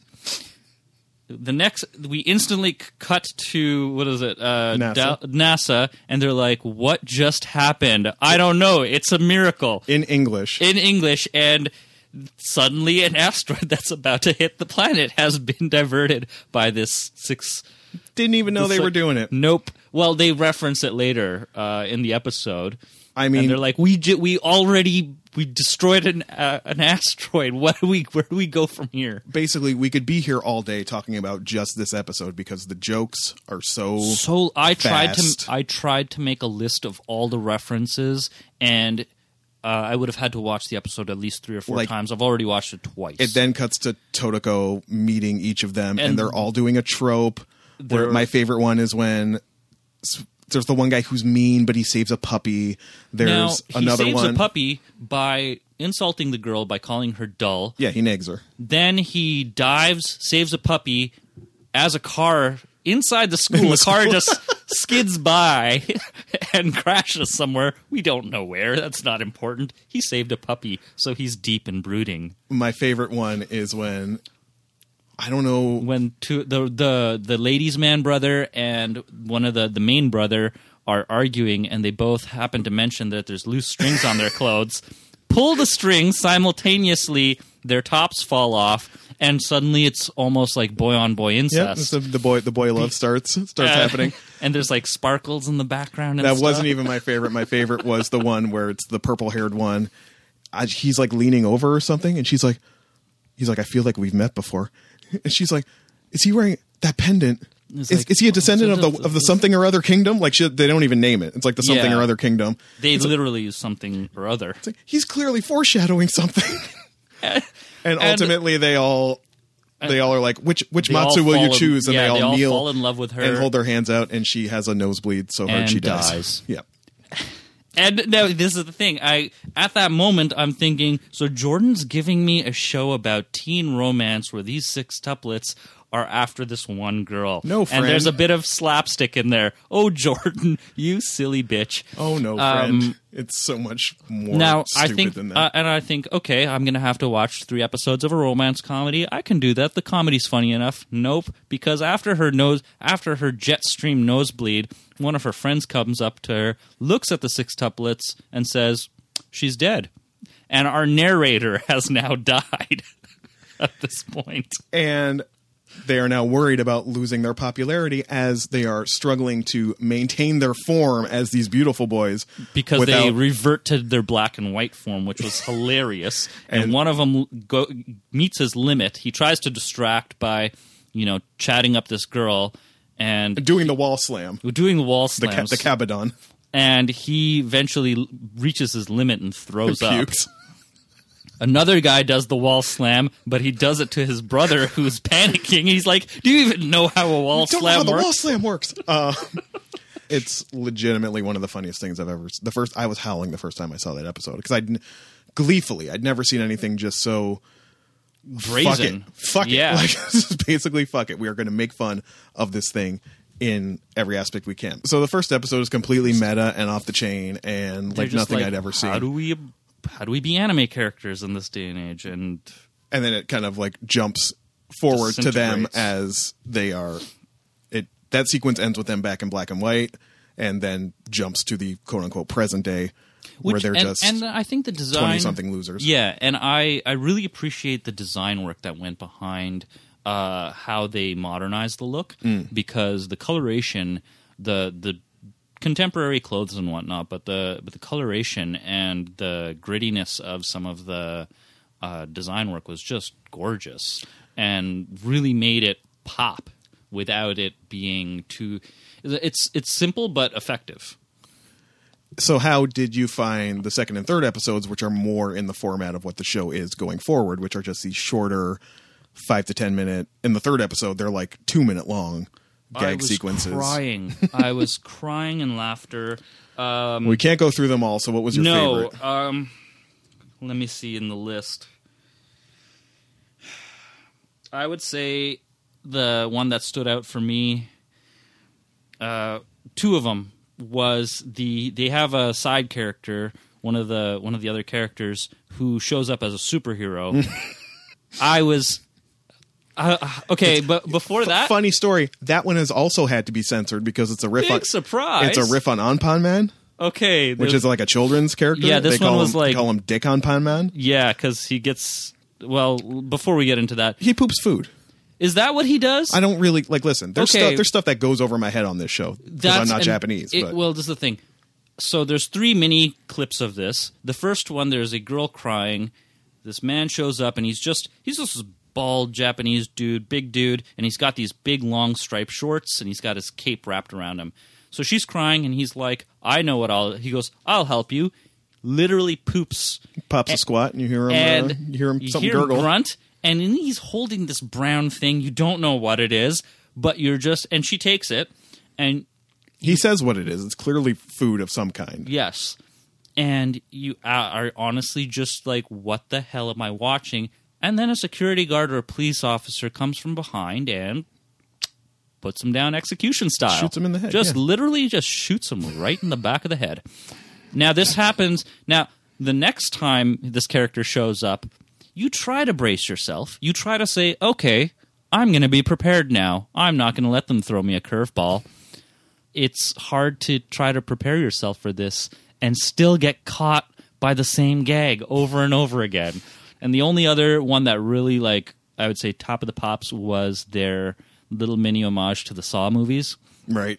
So there's a brother sitting there. He's got that Saw thing on his face that, like, if it opens up, it The spring-loaded- murders him. Yeah, the spring-loaded death mask thing.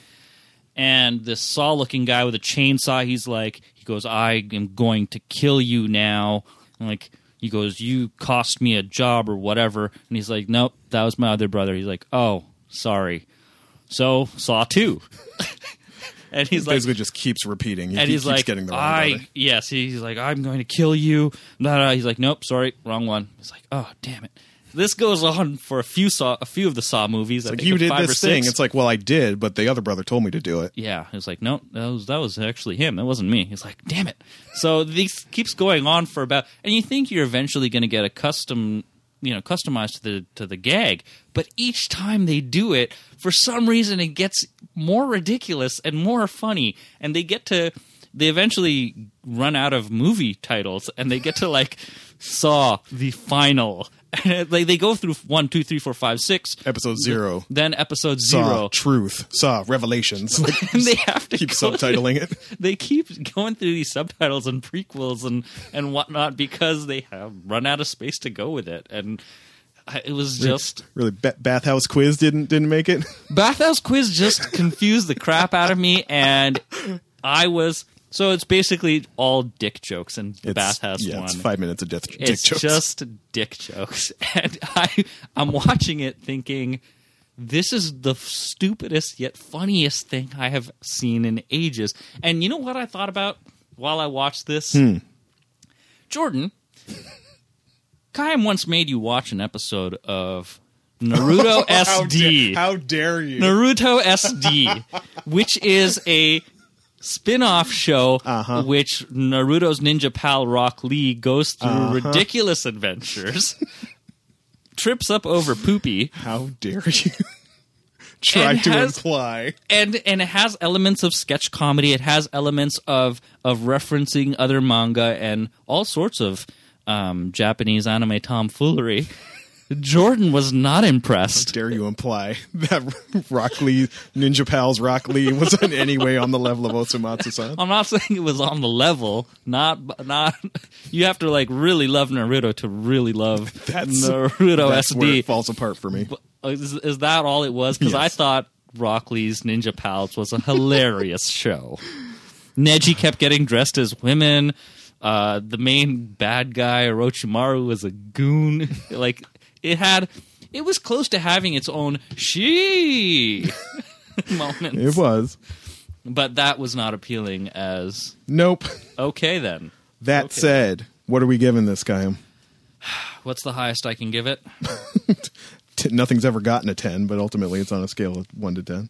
I would say this is a 9. A This 9. won me over thoroughly. I am in your debt for you showing this to me. A little embittered that I never heard about this before, but ultimately this will go down as one of my favorite anime. Well, look at that. Of probably of this year. This is like one of those bright moments of 2017. Like 2017, what happened? Terrible things. But I did get the Nazis martyred, but I did find this awesome anime. And should be said, second season just started this fall. So they're back. I'm going to be enjoying this nice and it's slow and Definitely, steadily. and it's definitely a show you don't have to binge, or you can skip episodes. You can dip in and out wherever you want. I don't know why you would want to. It's a sketch show, right? You can just there's a dirty word again. There's no continuity in this show, so you can just enjoy it. I think that lack of I think that lack of continuity is what is one of its most cherishable factors. I think shows like this. It's like Teen Titans Go. It's that thing where like they might die at the end of the episode. Yes, but then and the next that was episode, one of they're the fine. shows that I kind of it reminded me of that I listed. Drawn Together was another one. It has that sort of Adventure Time, Teen Titans Go, Dexter's Lab of post. It was basically the post-'80s cartoons that the Cartoon Networks, the Adult Swim kind of things that had that absurdist quality to them. And I think this is now Japan getting into that and being able to make fun of all the traditional anime stories and tropes and whatnot. And it's not, I do recall there are some episodes that are strangely sweet where you focus on just maybe one of the brothers gets a solo outing, and it's not always just straight ahead gags. There are some, there are something some resembling character development, poignancy in there at points, but it's also a show that never saw a poop or a dick joke it didn't like, and will make them all. Well, all of the poop jokes. And if there's anything better for Bachelor Week, I don't know what it might be. So that's on your Crunchyrolls. You can watch that if you like. I don't think it's available for free, but all you Crunchyroll Premium subscribers, you can enjoy that in 1080 HD. La-di-da, you CR preemies. As Caitlin likes to say, HD. And I think that is just going to do it. I got to go to some work meetings. I got an afternoon of meetings on a Sunday at major Canadian retailers. We can talk about holiday. God, I miss not going to those. That's fun. So this is where we will take our leave. Kayam, thank you so much for filling in. Thank you for having me. Thank you, listeners, for putting up with me.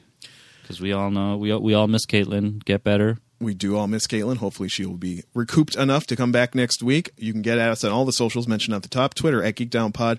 Instagram at GeekdownPod. GeekdownPod@gmail.com. Or on our Facebook group. Oh, right.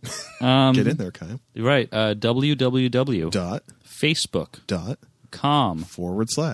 GeekdownPod. Yeah, look at him just picking that up. As well, if you would like to financially support this tomfoolery, you can always learn more about that at our Patreon page, patreon.com/geekdownpod. All the information is there for you. We will take our leave. My name is Jordan Ferguson. I'm Kayam Dar. The theme song is by Rob Gasser, and we will be back next week with another fantastic episode of the Geek Down Podcast. Bye.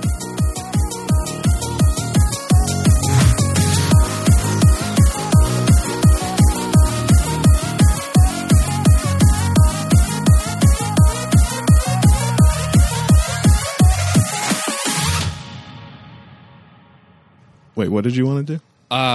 This week, instead of the Astronomy Minute, we're going to have the first ever UFC Minute on the Geek Down. Oh, for fuck's sake.